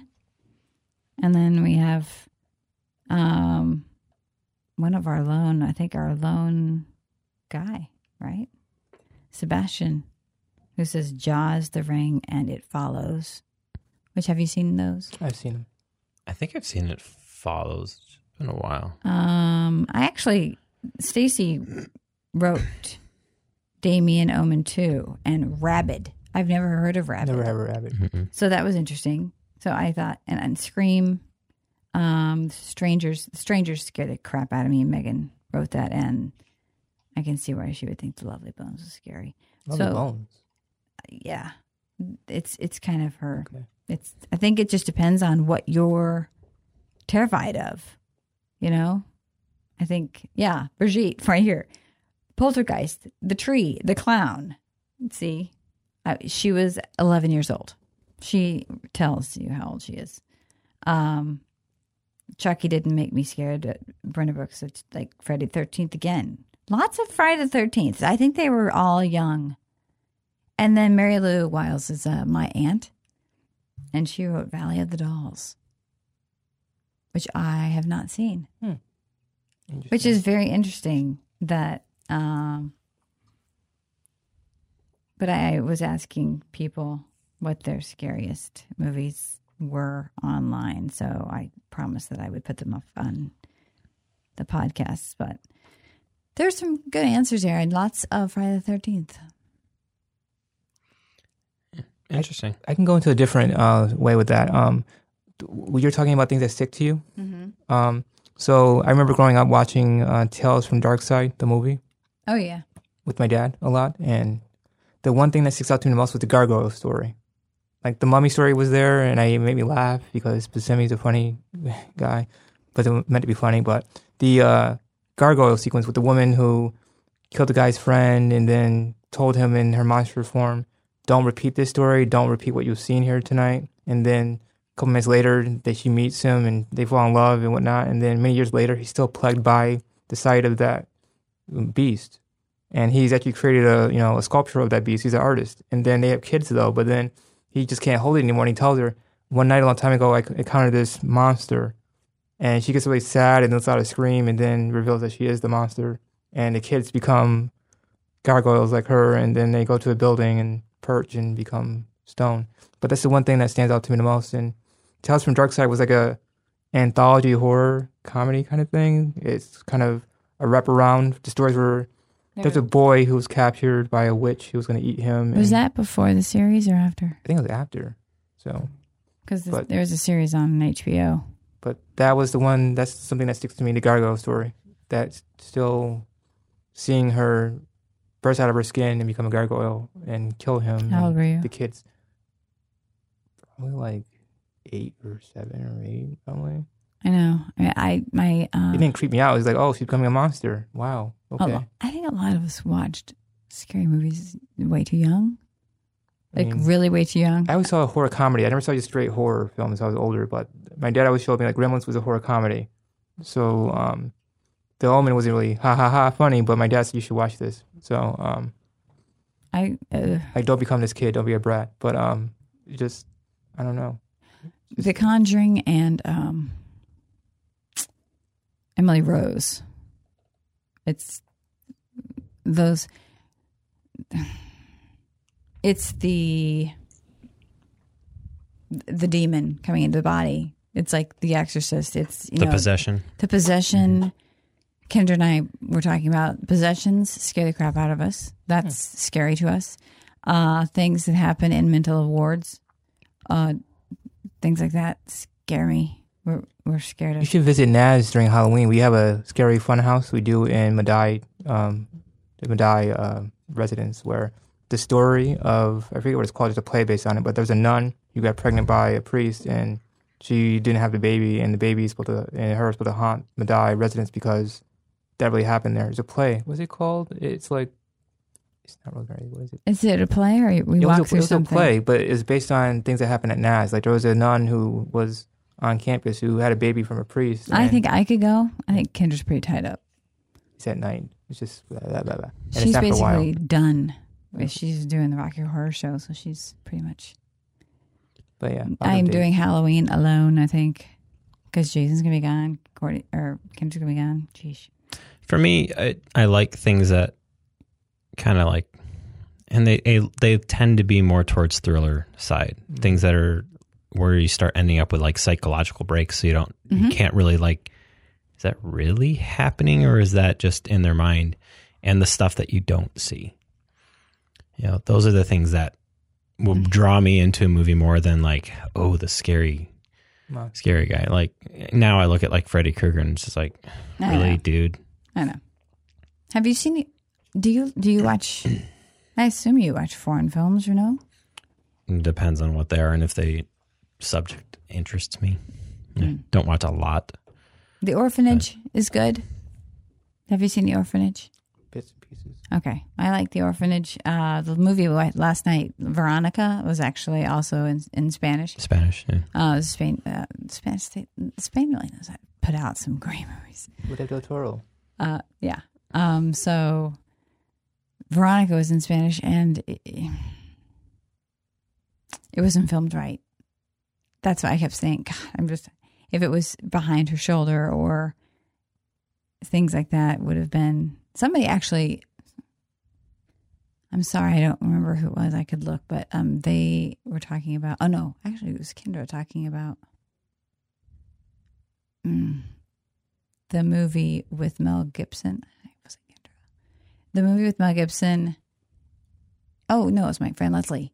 Where he is a preacher and Signs.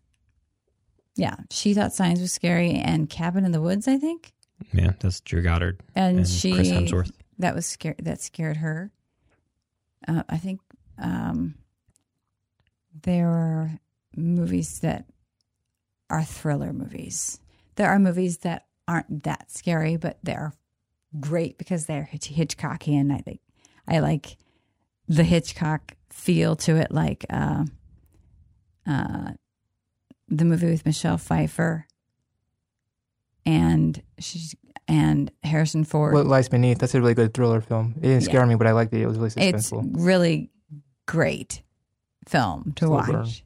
I don't know. It's really fun. There's a lot of movies that aren't that.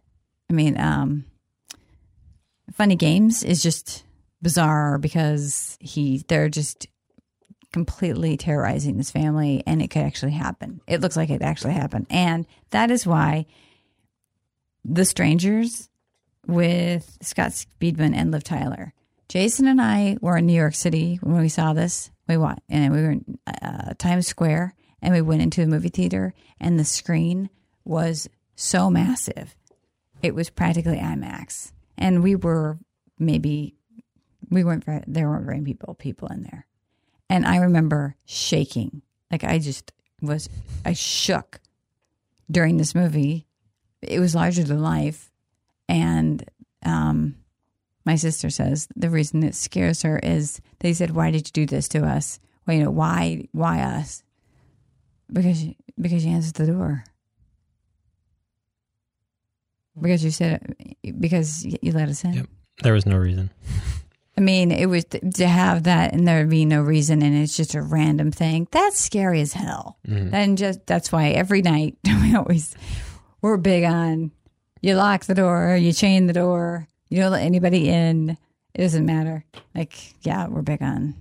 And a lot of things happen because people leave the doors open. People, lock your doors at night. I don't care if you're in a small town and you know everybody. Lock your doors at night. I'm not saying something scary is going to happen. I'm just saying that it could. But yeah, I don't know. We like to be scared. They say that slasher films. No, this came from, I actually documented it because I knew that somebody would ask me, probably the person to my left, from Dr. Deidre. And it was a 1995 issue of The Human Condition.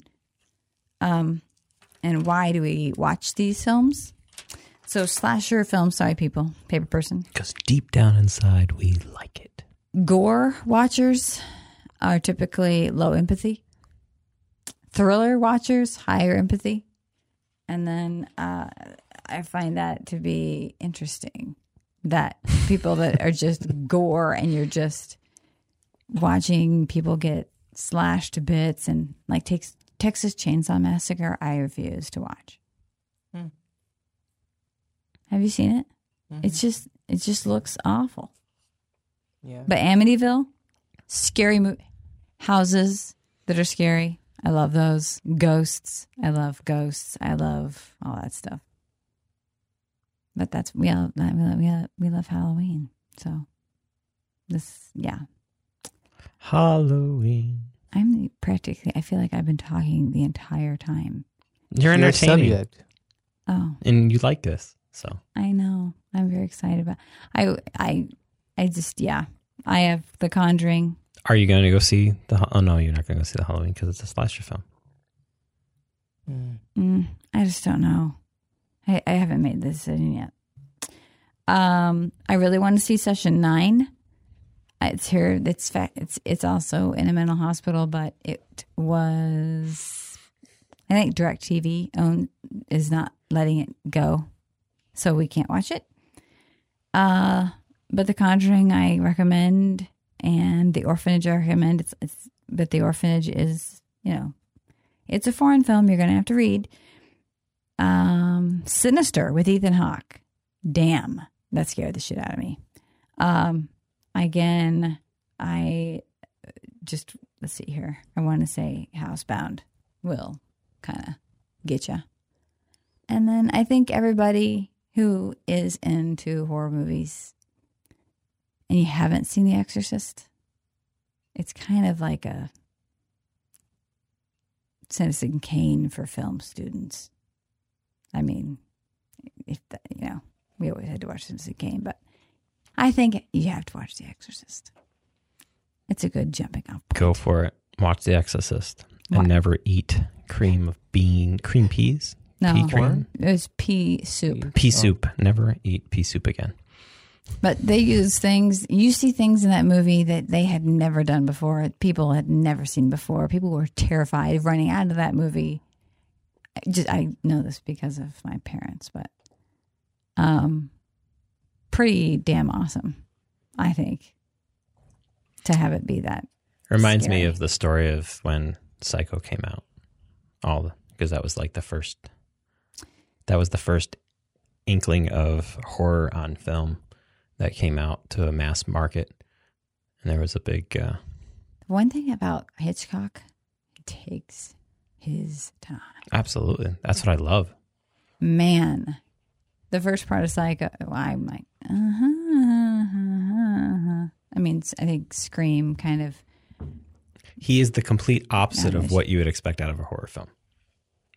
Yeah. Because most horror films are boom, boom. It's that very a little slow and then a ramp up, build up to scary. I would not recommend the frame by frame Psycho. Yeah, we've talked about that one with what's his bucket? Jon Favreau. No, tall guy. That's funny. Vincent Vaughn. Thank you, Vince Vaughn. Don't watch that.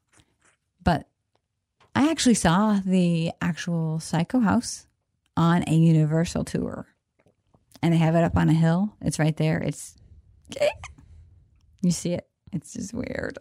Anyway, but yeah, I think that's a good movie. I don't think The Birds is scary. I don't know. I don't think The Birds is scary. But that's just me. Alfred Hitchcock and Twilight Zone have some really great, if you like that creepy kind of thriller, weird, and you want to, I think I grew up on that stuff. Mm-hmm. So that's kind of why I probably like that. But I mean, they're good stuff to watch. There's some good stuff in there. In fact, the Twilight Zone, the movie, had some horrible thing happen. They had beheadings actually when they did the helicopter scene. The helicopter scene that took off the 3. That's sad. Yeah, that was sad. John Lithgow. John Lithgow is actually in the New Pet Cemetery. Did you see that? John Lithgow. He's in the New Pet Cemetery. Yeah. Yeah, and he's in the Twilight Zone. He's from here. John Lithgow is? I thought I said that. He's from Rochester? Yeah, he's originally from Rochester. I didn't know that. Yeah, he was actually here last year making a film. Him and Blythe Danner. Yes. The look on her face right now. I thought she knew all that. Did I mention this like in the summer when this was like... And my friend Peter Doyle was a stand-in. Yeah. What movie? Doesn't have a name officially yet. Yeah, they weren't allowed to release the name when they were filming it here.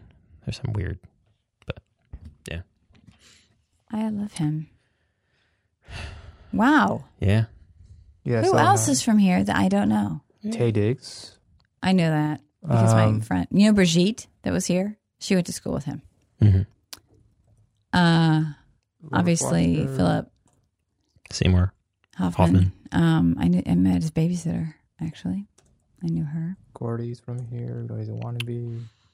There's a bunch of people that are from around in the area. They have actually performed on the stage at Jiva, like Josh Brolin. What's his name? Michael Park is from here. He was on Blackfriars stage a couple times. JCC. Michael Park. He's from Dear Evan Hansen. No, that's cool. Yeah, he headlined a couple shows too on Broadway.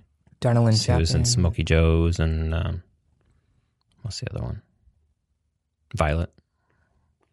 John Bolton's from here. Yeah, we got a couple Kristen people. Wiig.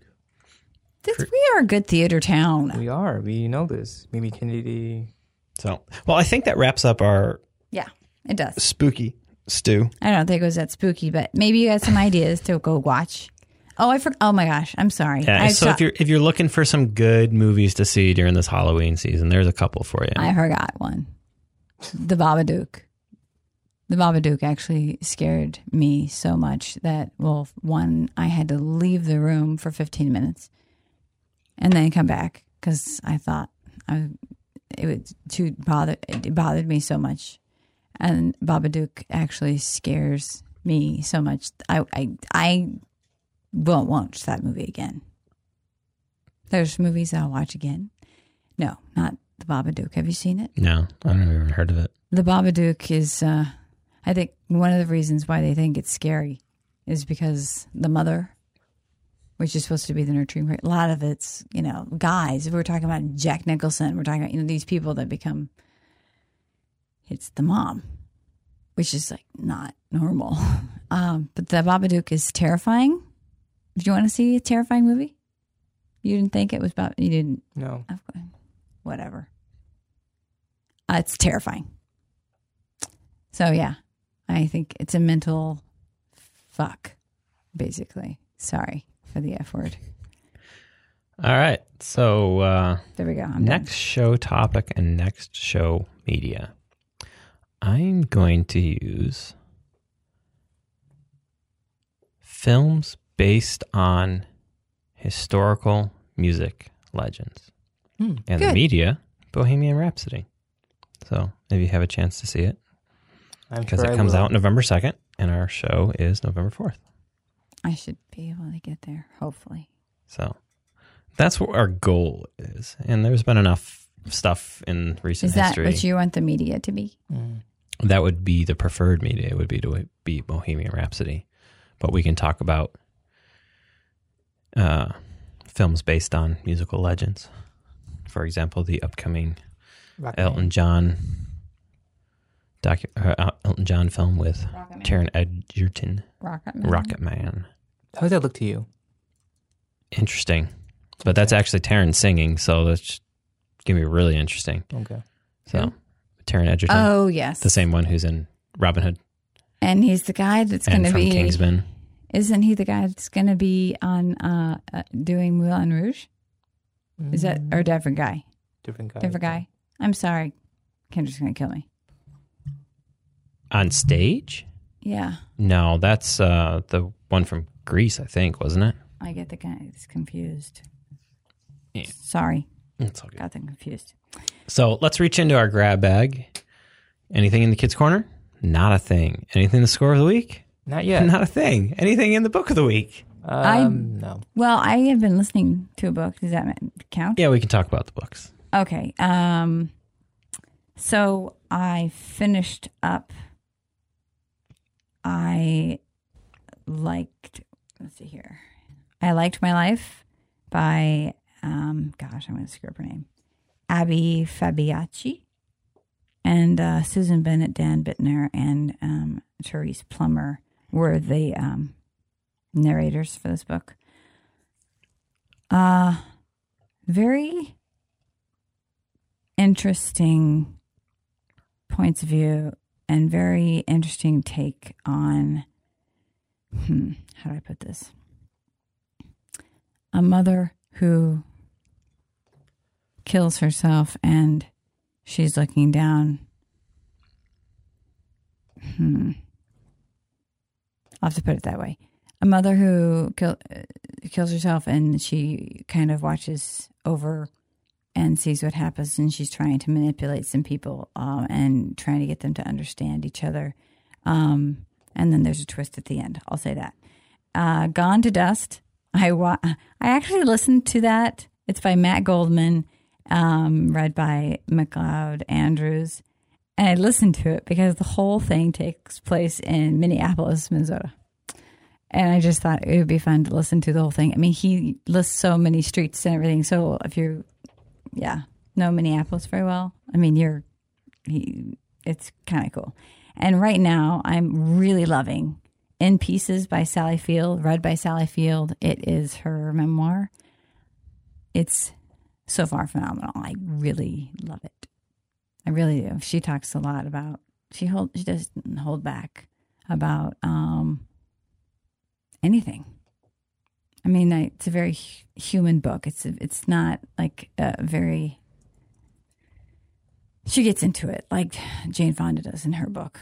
I like the ones that really get down to the nitty gritty and say, this shit happened to me and this is how I felt, this is how I got through it, and this is what, how it affected me. And these are the people in my life, and this is my family, and this is how they were raised. And so it goes on and on, which is true. It just, you see the generations and you see what they go through, and you see why your parents may go through what they went through and how it affects you. And so I haven't even gotten to her acting yet.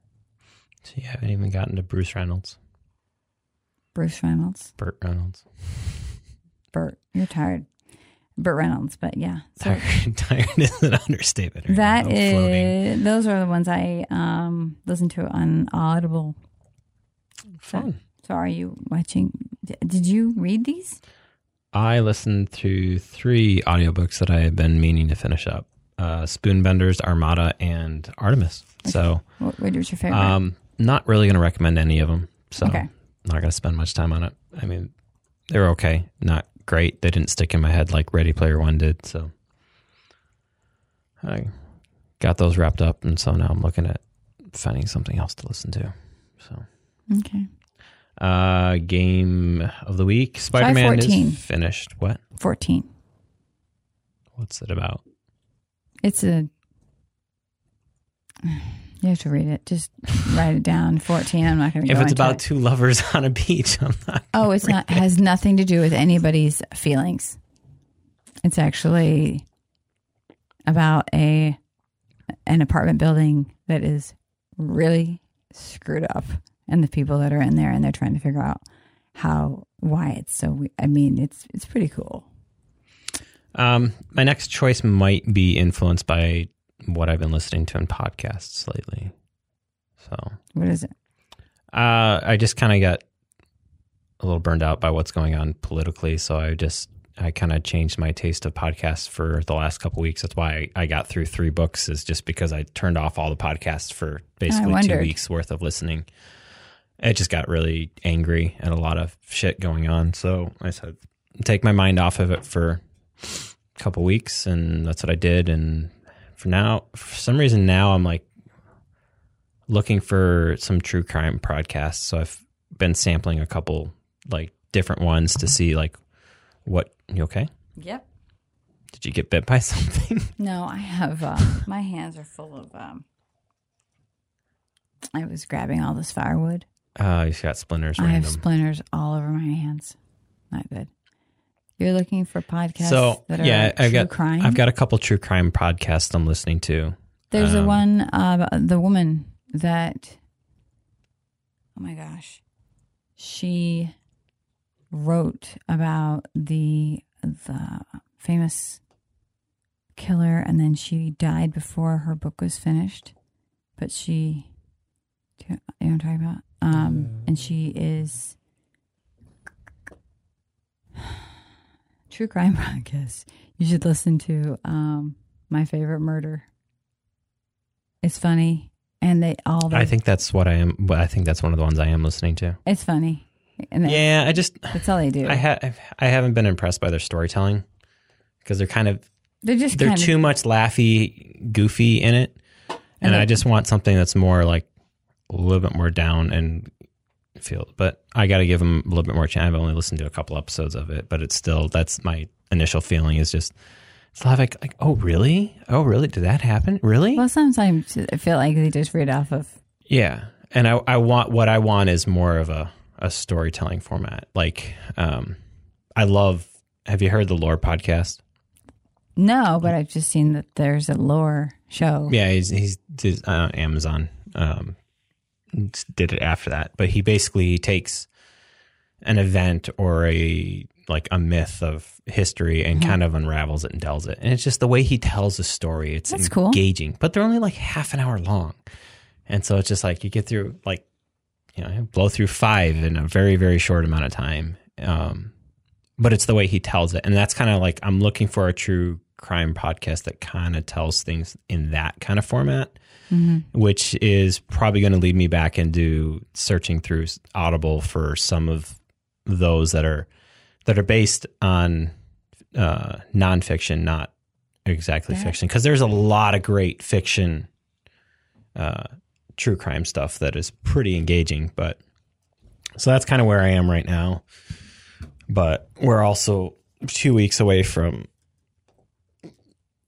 the fate of our next 2 years and possibly further being decided. So we need to, politics are huge right now. So, so the game app of the week, I finished Spider-Man.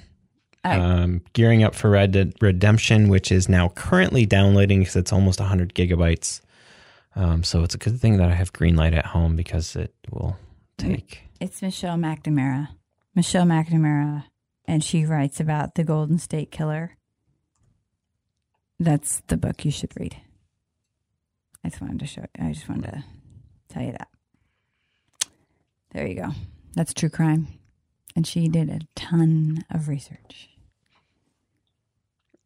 So yeah, I'll figure out. I'll find something. Okay. I'm just kind of in a right now. Which leads me into what's on our radar and what's on our queue. Like I just said, Red Dead Redemption is coming out on Friday. So this whole week, my PS4 is downloading it in preparation for that. I'm anxiously looking forward to disappearing into that for a couple hours. Hours? They say that the campaign itself, just the campaign, this doesn't include side missions, is anywhere between 60 to 100 hours of gameplay. Okay, that's right. Which means if you throw in like all the little side missions and everything, you could be talking about several 100 hours of gameplay. But, you know, like I said, if the story is told right, it is a beautiful setting. It looks great. Just to kind of just disappear into, like, gaming for me is a release. Mm-hmm. In much the way of, like, you know, when I'm in top form and I'm out running, it's that same release, but running takes a lot of energy out of you. Sometimes you can just disappear, like you disappear into a film just for a couple hours. I get distracted. That game takes me places. I get like, oh look, and I just go wandering on my horse someplace else. I'm like, I'm not even. Yeah. So I'm really looking forward to it. That is my biggest thing that's on my queue. And in anticipation of that coming out, I'm trying to finish up. So Daredevil season 3 just came out. I know. I haven't seen it. I haven't started it yet. Can't believe it. So, and one of the favorite things that I've liked about the Daredevil series has been Carlton Fisk. I love Vincent D'Onofrio's depiction of him. And when they highlighted that he's going to be more of season 3, I got really excited. So I'm looking forward to just seeing Fisk mess with. Does Charlie Cox, I mean, does he do a pretty good job? I mean, does he act? Is Daredevil the same kind of guy? I think he's good enough for the character. I mean, does he get,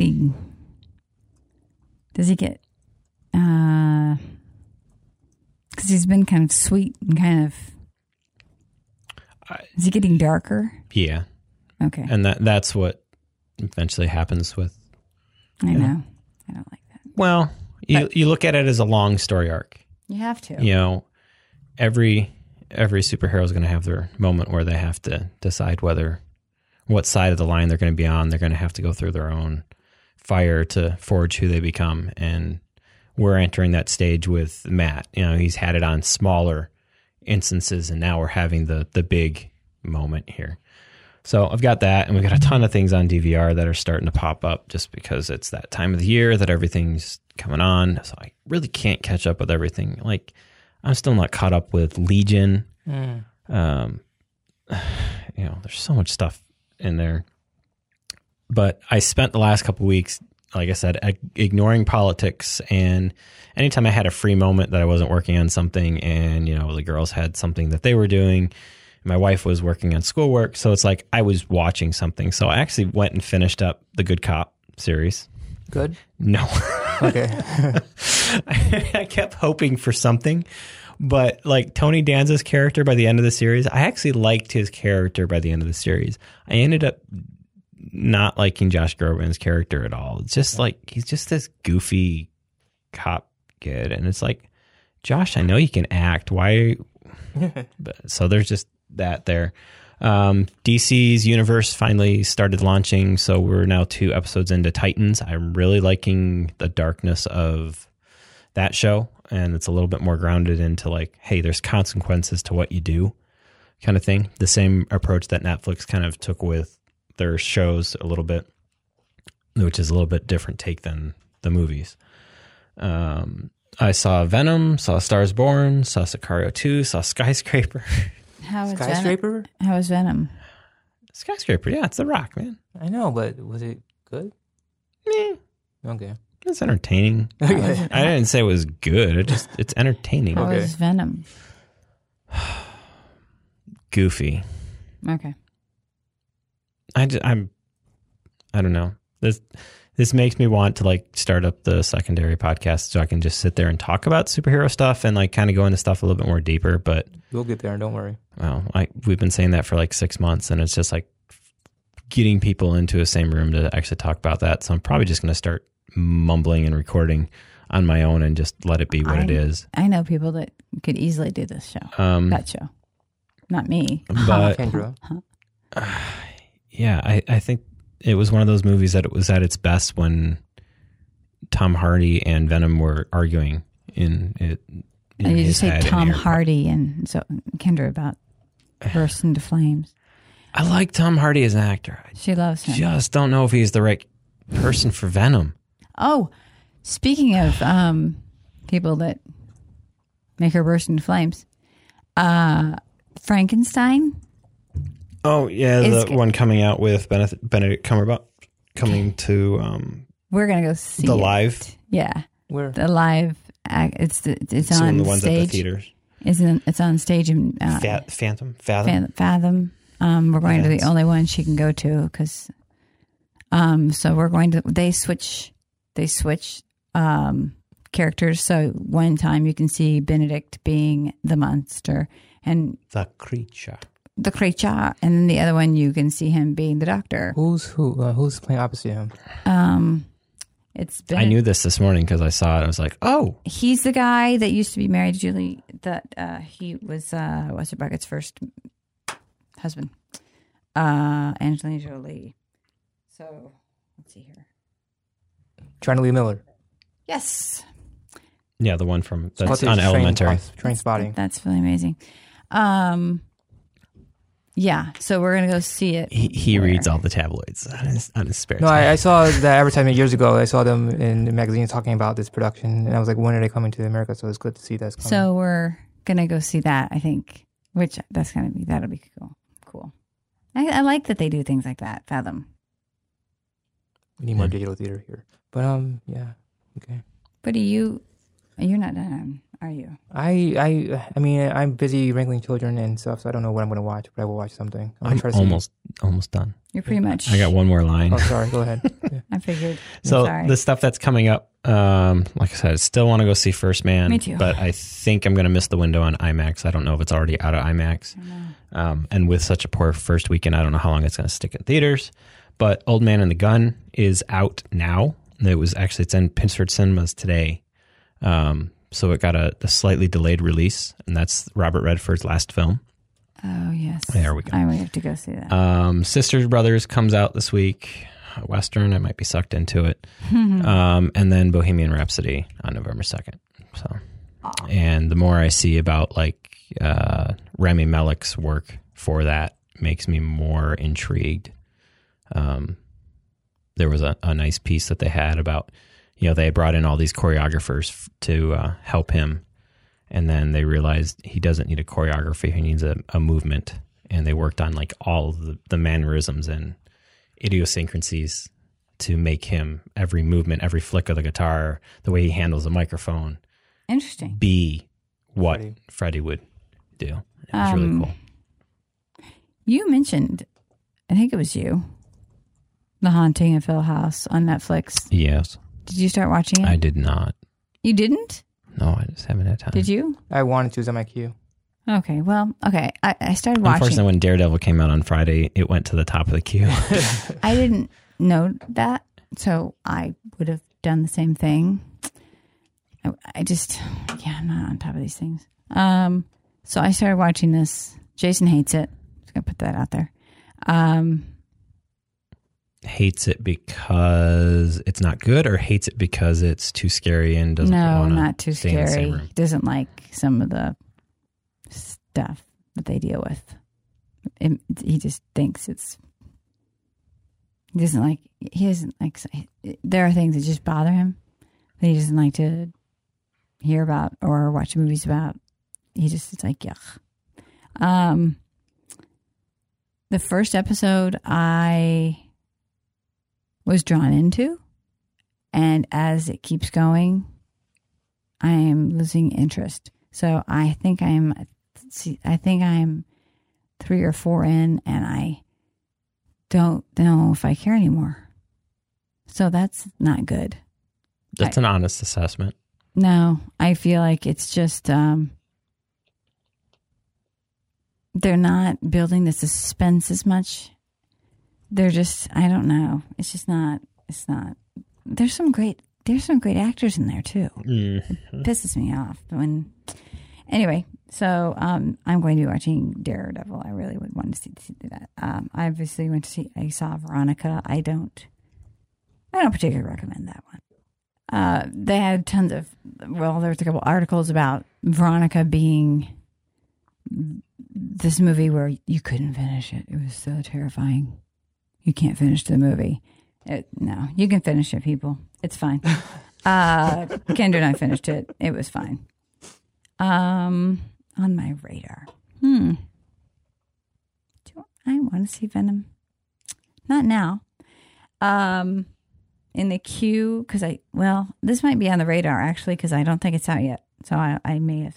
Homecoming is coming out with Netflix. I think it's Netflix, and it's with Julia Roberts.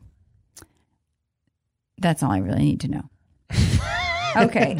I love her, and First Man I'm going to go see no matter what. It's just I really want to see it. I think that it's probably my type of movie. It's probably not what other people are looking for, but I'm okay with that. And it's not just because of Ryan Gosling. I didn't say a thing. I am saying that. I am saying that to everyone out there. I love this man, but it's not because of that. You're going to see it because of Claire Foy. I am. That's why I'm going.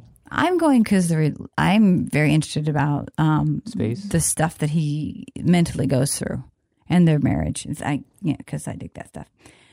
People, you should read and watch the From the Earth to the Moon, Tom Hanks thing. I did sure? a while ago. Okay, just right? checking. Yeah. Bohemian Rhapsody, definitely. Daredevil is happening tonight. And then I am. When are we having this show again? November what? November 2nd and November 4th. Sorry. Okay. So I will have seen. I'm super excited to see Rocky Horror Show at Blackfriars, because I'm not going to say anything on here. I'm just saying that Kendra comes home and tells me some stuff that's pretty freaking awesome. I'm excited to see. Mm-hmm. So should be fun. I think so. And Tony, back to you. Sorry. So I've been watching children lately. So I've been able to watch a lot because you have to watch what you watch with the kids around. My daughter's have in the anything Echo. for the grab bag? I'm going to see Bohemian because my wife said a long time ago she wants to see that. So we have to go see that on date night. So we'll probably see it second day when it comes out. Yeah, so there's a good chance that all three of us will actually see the same film before it comes out and we talk about it. It'd be awesome. So if you guys mention doing film, I go see it. That's all I'm saying. Yeah. But other than that, I'm going to do more reading, I think, because that's safe and daughter won't hear anything because I read it in my head. I have to finish up some recording stuff. What are you reading? I don't know yet. I've been reading a lot of plays because the more I read plays, the better playwright I become. I ordered that play that Michael C. Hall is in right now on Broadway. So I ordered that, and I'm going to read that, and I'm going to try to figure out how the hell Kendra and I can get into a car, drive, park on a side street, go see this show because the tickets are insanely cheap. Watch it and then drive home. What play is he in? He is in.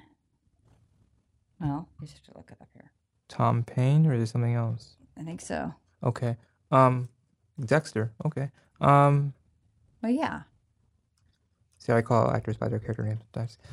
Yeah. I mean, we're just going to because of him. Just take a bus. Take the bus down there. Enjoy the ride together. No way. Why? I'm not gonna take the bus. I like the train. Take the bus. You get there soon. You can sleep on the bus. I could go to the Albany and take the train or Poughkeepsie. I don't want to take the bus. It may stink, but it's faster. You don't have to worry about. Anyway, we're going to try to do bus that. people. But yeah, I mean, I'm going to read more plays, and hopefully I can get my play finished. And it's really weird going from screenwriting to playwriting, but I've done it before, so I'll do it again. I always do. That's about for me, I think. How long is your play? I mean, how many acts? I write one-act plays that are like 60 pages, so it's not really a one-act per se, but I don't like act breaks unless I have to have them, so. Okay. Yeah. Cool. I think that wraps up our show. I think so. Well, where can we find you, Valerie? I always say it. So that they can ring your doorbell and... Yeah, at home. Yeah, I will be at home. She'll be giving out candy for Halloween. No, I always have a thing. If you want to just get a whole bunch of candy, we're gone. So we just leave the bucket, and you just come get the candy you want. How much candy do you end up with by the time you come back home, or is it all gone? Oh, sometimes we have candy left. I mean, it is, but we have the Switch Witch. The best plan I've ever seen is go to the store, buy all the candy that you want to give out, come home, turn off the lights, and sit on the couch and eat it in the dark. Easy peasy. We have the Switch Witch comes. The what? The Switch Witch. So the Switch Witch is your child. You're probably thinking, oh, geez, but you have to invite the Switch Witch to come to your house. Which witch is the Switch Witch? The Switch Witch, is you leave your candy out. You have some candy before bed because it is Halloween. You leave your candy out, and then the Switch Witch switches your candy out for like a toy that you've been wanting. And that way you don't have a child eating candy, wanting candy, asking for candy, and getting sick. Ugh. So I have a 14-year-old and a 12-year-old, and this is how we've handled it. Every year, they each pick 10 pieces of candy. They're allowed one candy before they go to bed. The rest of the candy gets okay, we pull out the stuff that we're never going to eat. We take that into work and donate it, and everything else gets put into a shared bucket. That sits in the cupboard for about 6 to 8 months, and nobody touches it except for me. Oh, dude. Because they eventually, with their 10 pieces, because they zone in on I only have 10 pieces, so I need to take my time. That months later, there'll be 3 or 4 pieces left in their 10-piece bag, and nobody's touched the other bag. So I'm this worked out perfectly. So I've grown up with 2 girls that are not infatuated with our candy. girls aren't either infatuated with candy. It's one of those proud parent moments. Yes, it actually worked. They don't care about that. They don't care about trying Coke and Pepsi and all that. They don't really care about it. Oh my God. I'm sorry. Coca-Cola. That pause right there. Coca-Cola. And they're not big on soda, I guess. My kids will not drink it. They don't care. I stopped drinking it a year ago and I don't miss it. Unfortunately, I'm addicted to it. But water. I'm not addicted to that. If I even put it in front of them, they're just ew, no, get that away from me. Well, they try it and they're ugh. It does. No, they won't even try it. They've never even had a sip. They see it and they're just no, don't want it. Good for you. Yes. Anyway, the Switch Witch. Invite the Switch Witch to your house if you want to. I'm just saying that I think that she does a good job. And the dentist likes the Switch Witch. Does the Switch Witch have a name? No, it's a Switch Witch. Alyssa Sistovich? No, just the Switch Witch. I don't know her name. I don't know her. I've never seen her. Is this a real thing? The Switch Witch. Yeah. Okay, I'm just checking to see. I'm Googling Switch Witch. Go ahead. Yeah, the Switch Witch. The Switch Witch. I know that there is one in Colorado. I'm thinking of all the things that rhyme with witch. Right. I'm just no, don't want to say that right now, but okay. But the Switch Witch is nice. So she's not a bitch. She's not a bitch. She's helping your teeth. Okay. But she's a fan. She is. She threw it out there. I got it in. She is a friend of It's like a movie the dentist. It didn't come from the dentist, though. This is not a dentist thing, but I think the dentist does approve of the Switch Witch. Santa Claus's long lost cousin. Or the Wicked Witch of the West Tooth long Fairy. lost cousin. Easter Bunny's Dude, worst the friend. Tooth Fairy's long lost cousin? Well, I think the Tooth Fairy and the Switch Witch probably know each other. Oh, maybe the They're the same Switch Witch person. is actually the Tooth Fairy in disguise. It's what she dresses up on as Halloween. That's fantastic theory. Children's book. Called it. Children's book. That She is likes good. to dress up too. Why I not? mean, she wants to shed that white fairy outfit every once in a while. Yeah. All right. On that note, so where can we find you? I'm sorry. I never really know. I am rarely on Facebook, so I'm not going to give you on Facebook because I just barely go there at all. So I'm VB Vidmar on Twitter and PennyLane64 on Instagram. So head to Twitter, get her tweets, see what movies she's watching and what she's up to. And I will put out I think it's going to be easier for me to do the all of the trailers on Twitter. I know that you can get them on Twitter already. You probably don't need me, but I can put them on there anyway. Anthony. Well, I just found out that my Instagram has a new name. So I'm now under Ant Carter 85. It says ANTCARTER 85, my birthday year. I like that, Ant Carter. Yeah. So you want to find me? My Facebook is still the same. Anthony.Carter167, which I'm not sure what that's about. So do you do you accept people you don't know? Well, here's the thing.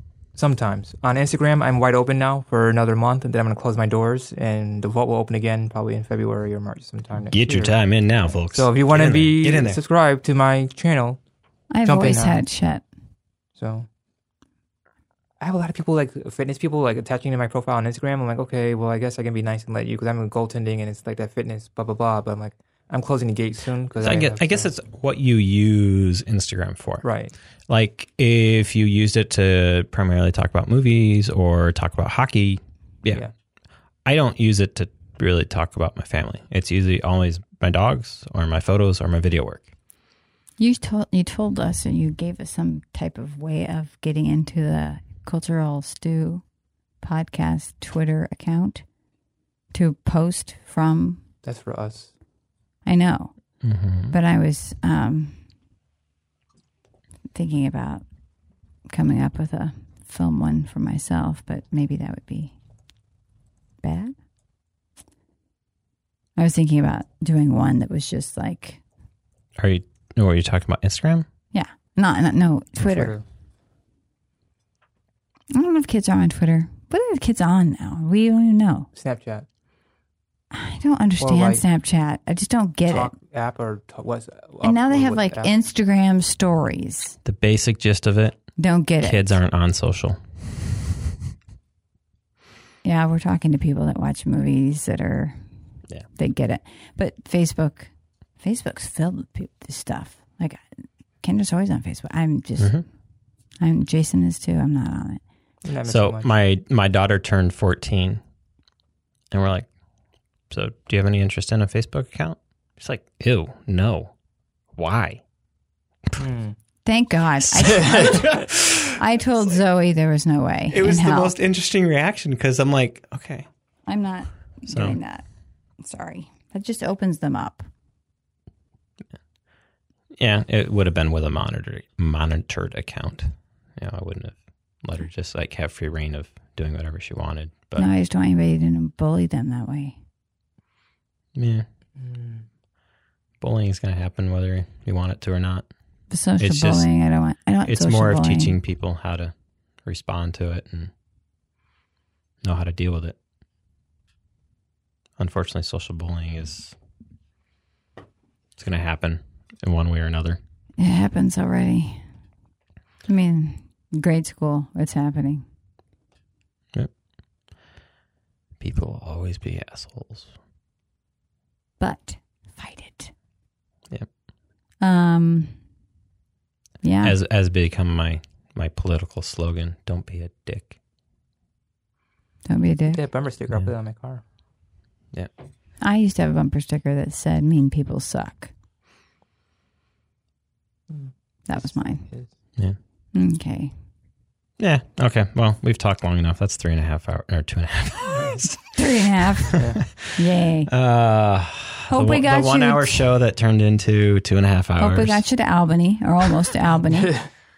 Syracuse. We'll get this worked out yet. All right. Well, you can find me GF Media or GF Media CEO pretty much everywhere. See some of my film work, see some of my photo work, hear some of my political complaints, whatever. You can find us at culturalstew.net, at culturalstew.net on Twitter, and Cultural Stew on Facebook. Later. Ciao.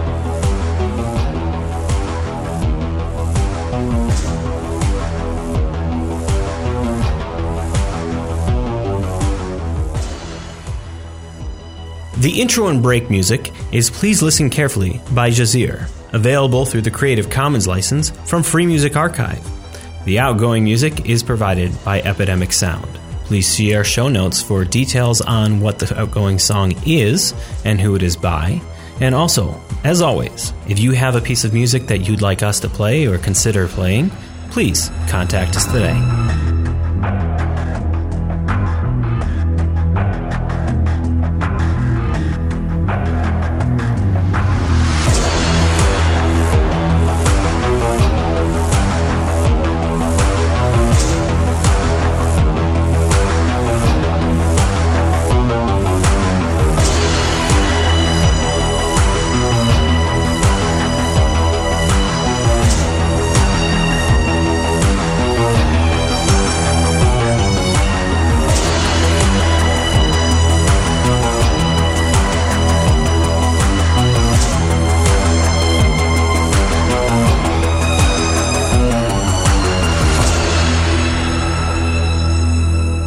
Like what you've heard? Want to continue to hear more? Please consider Patreon. What is Patreon, you ask? Patreon is a content creator support site, a way for people to support the things they love and allow creators to continue creating the content that they love. Please consider heading over to patreon.com/gfmedia and becoming a Patreon supporter today.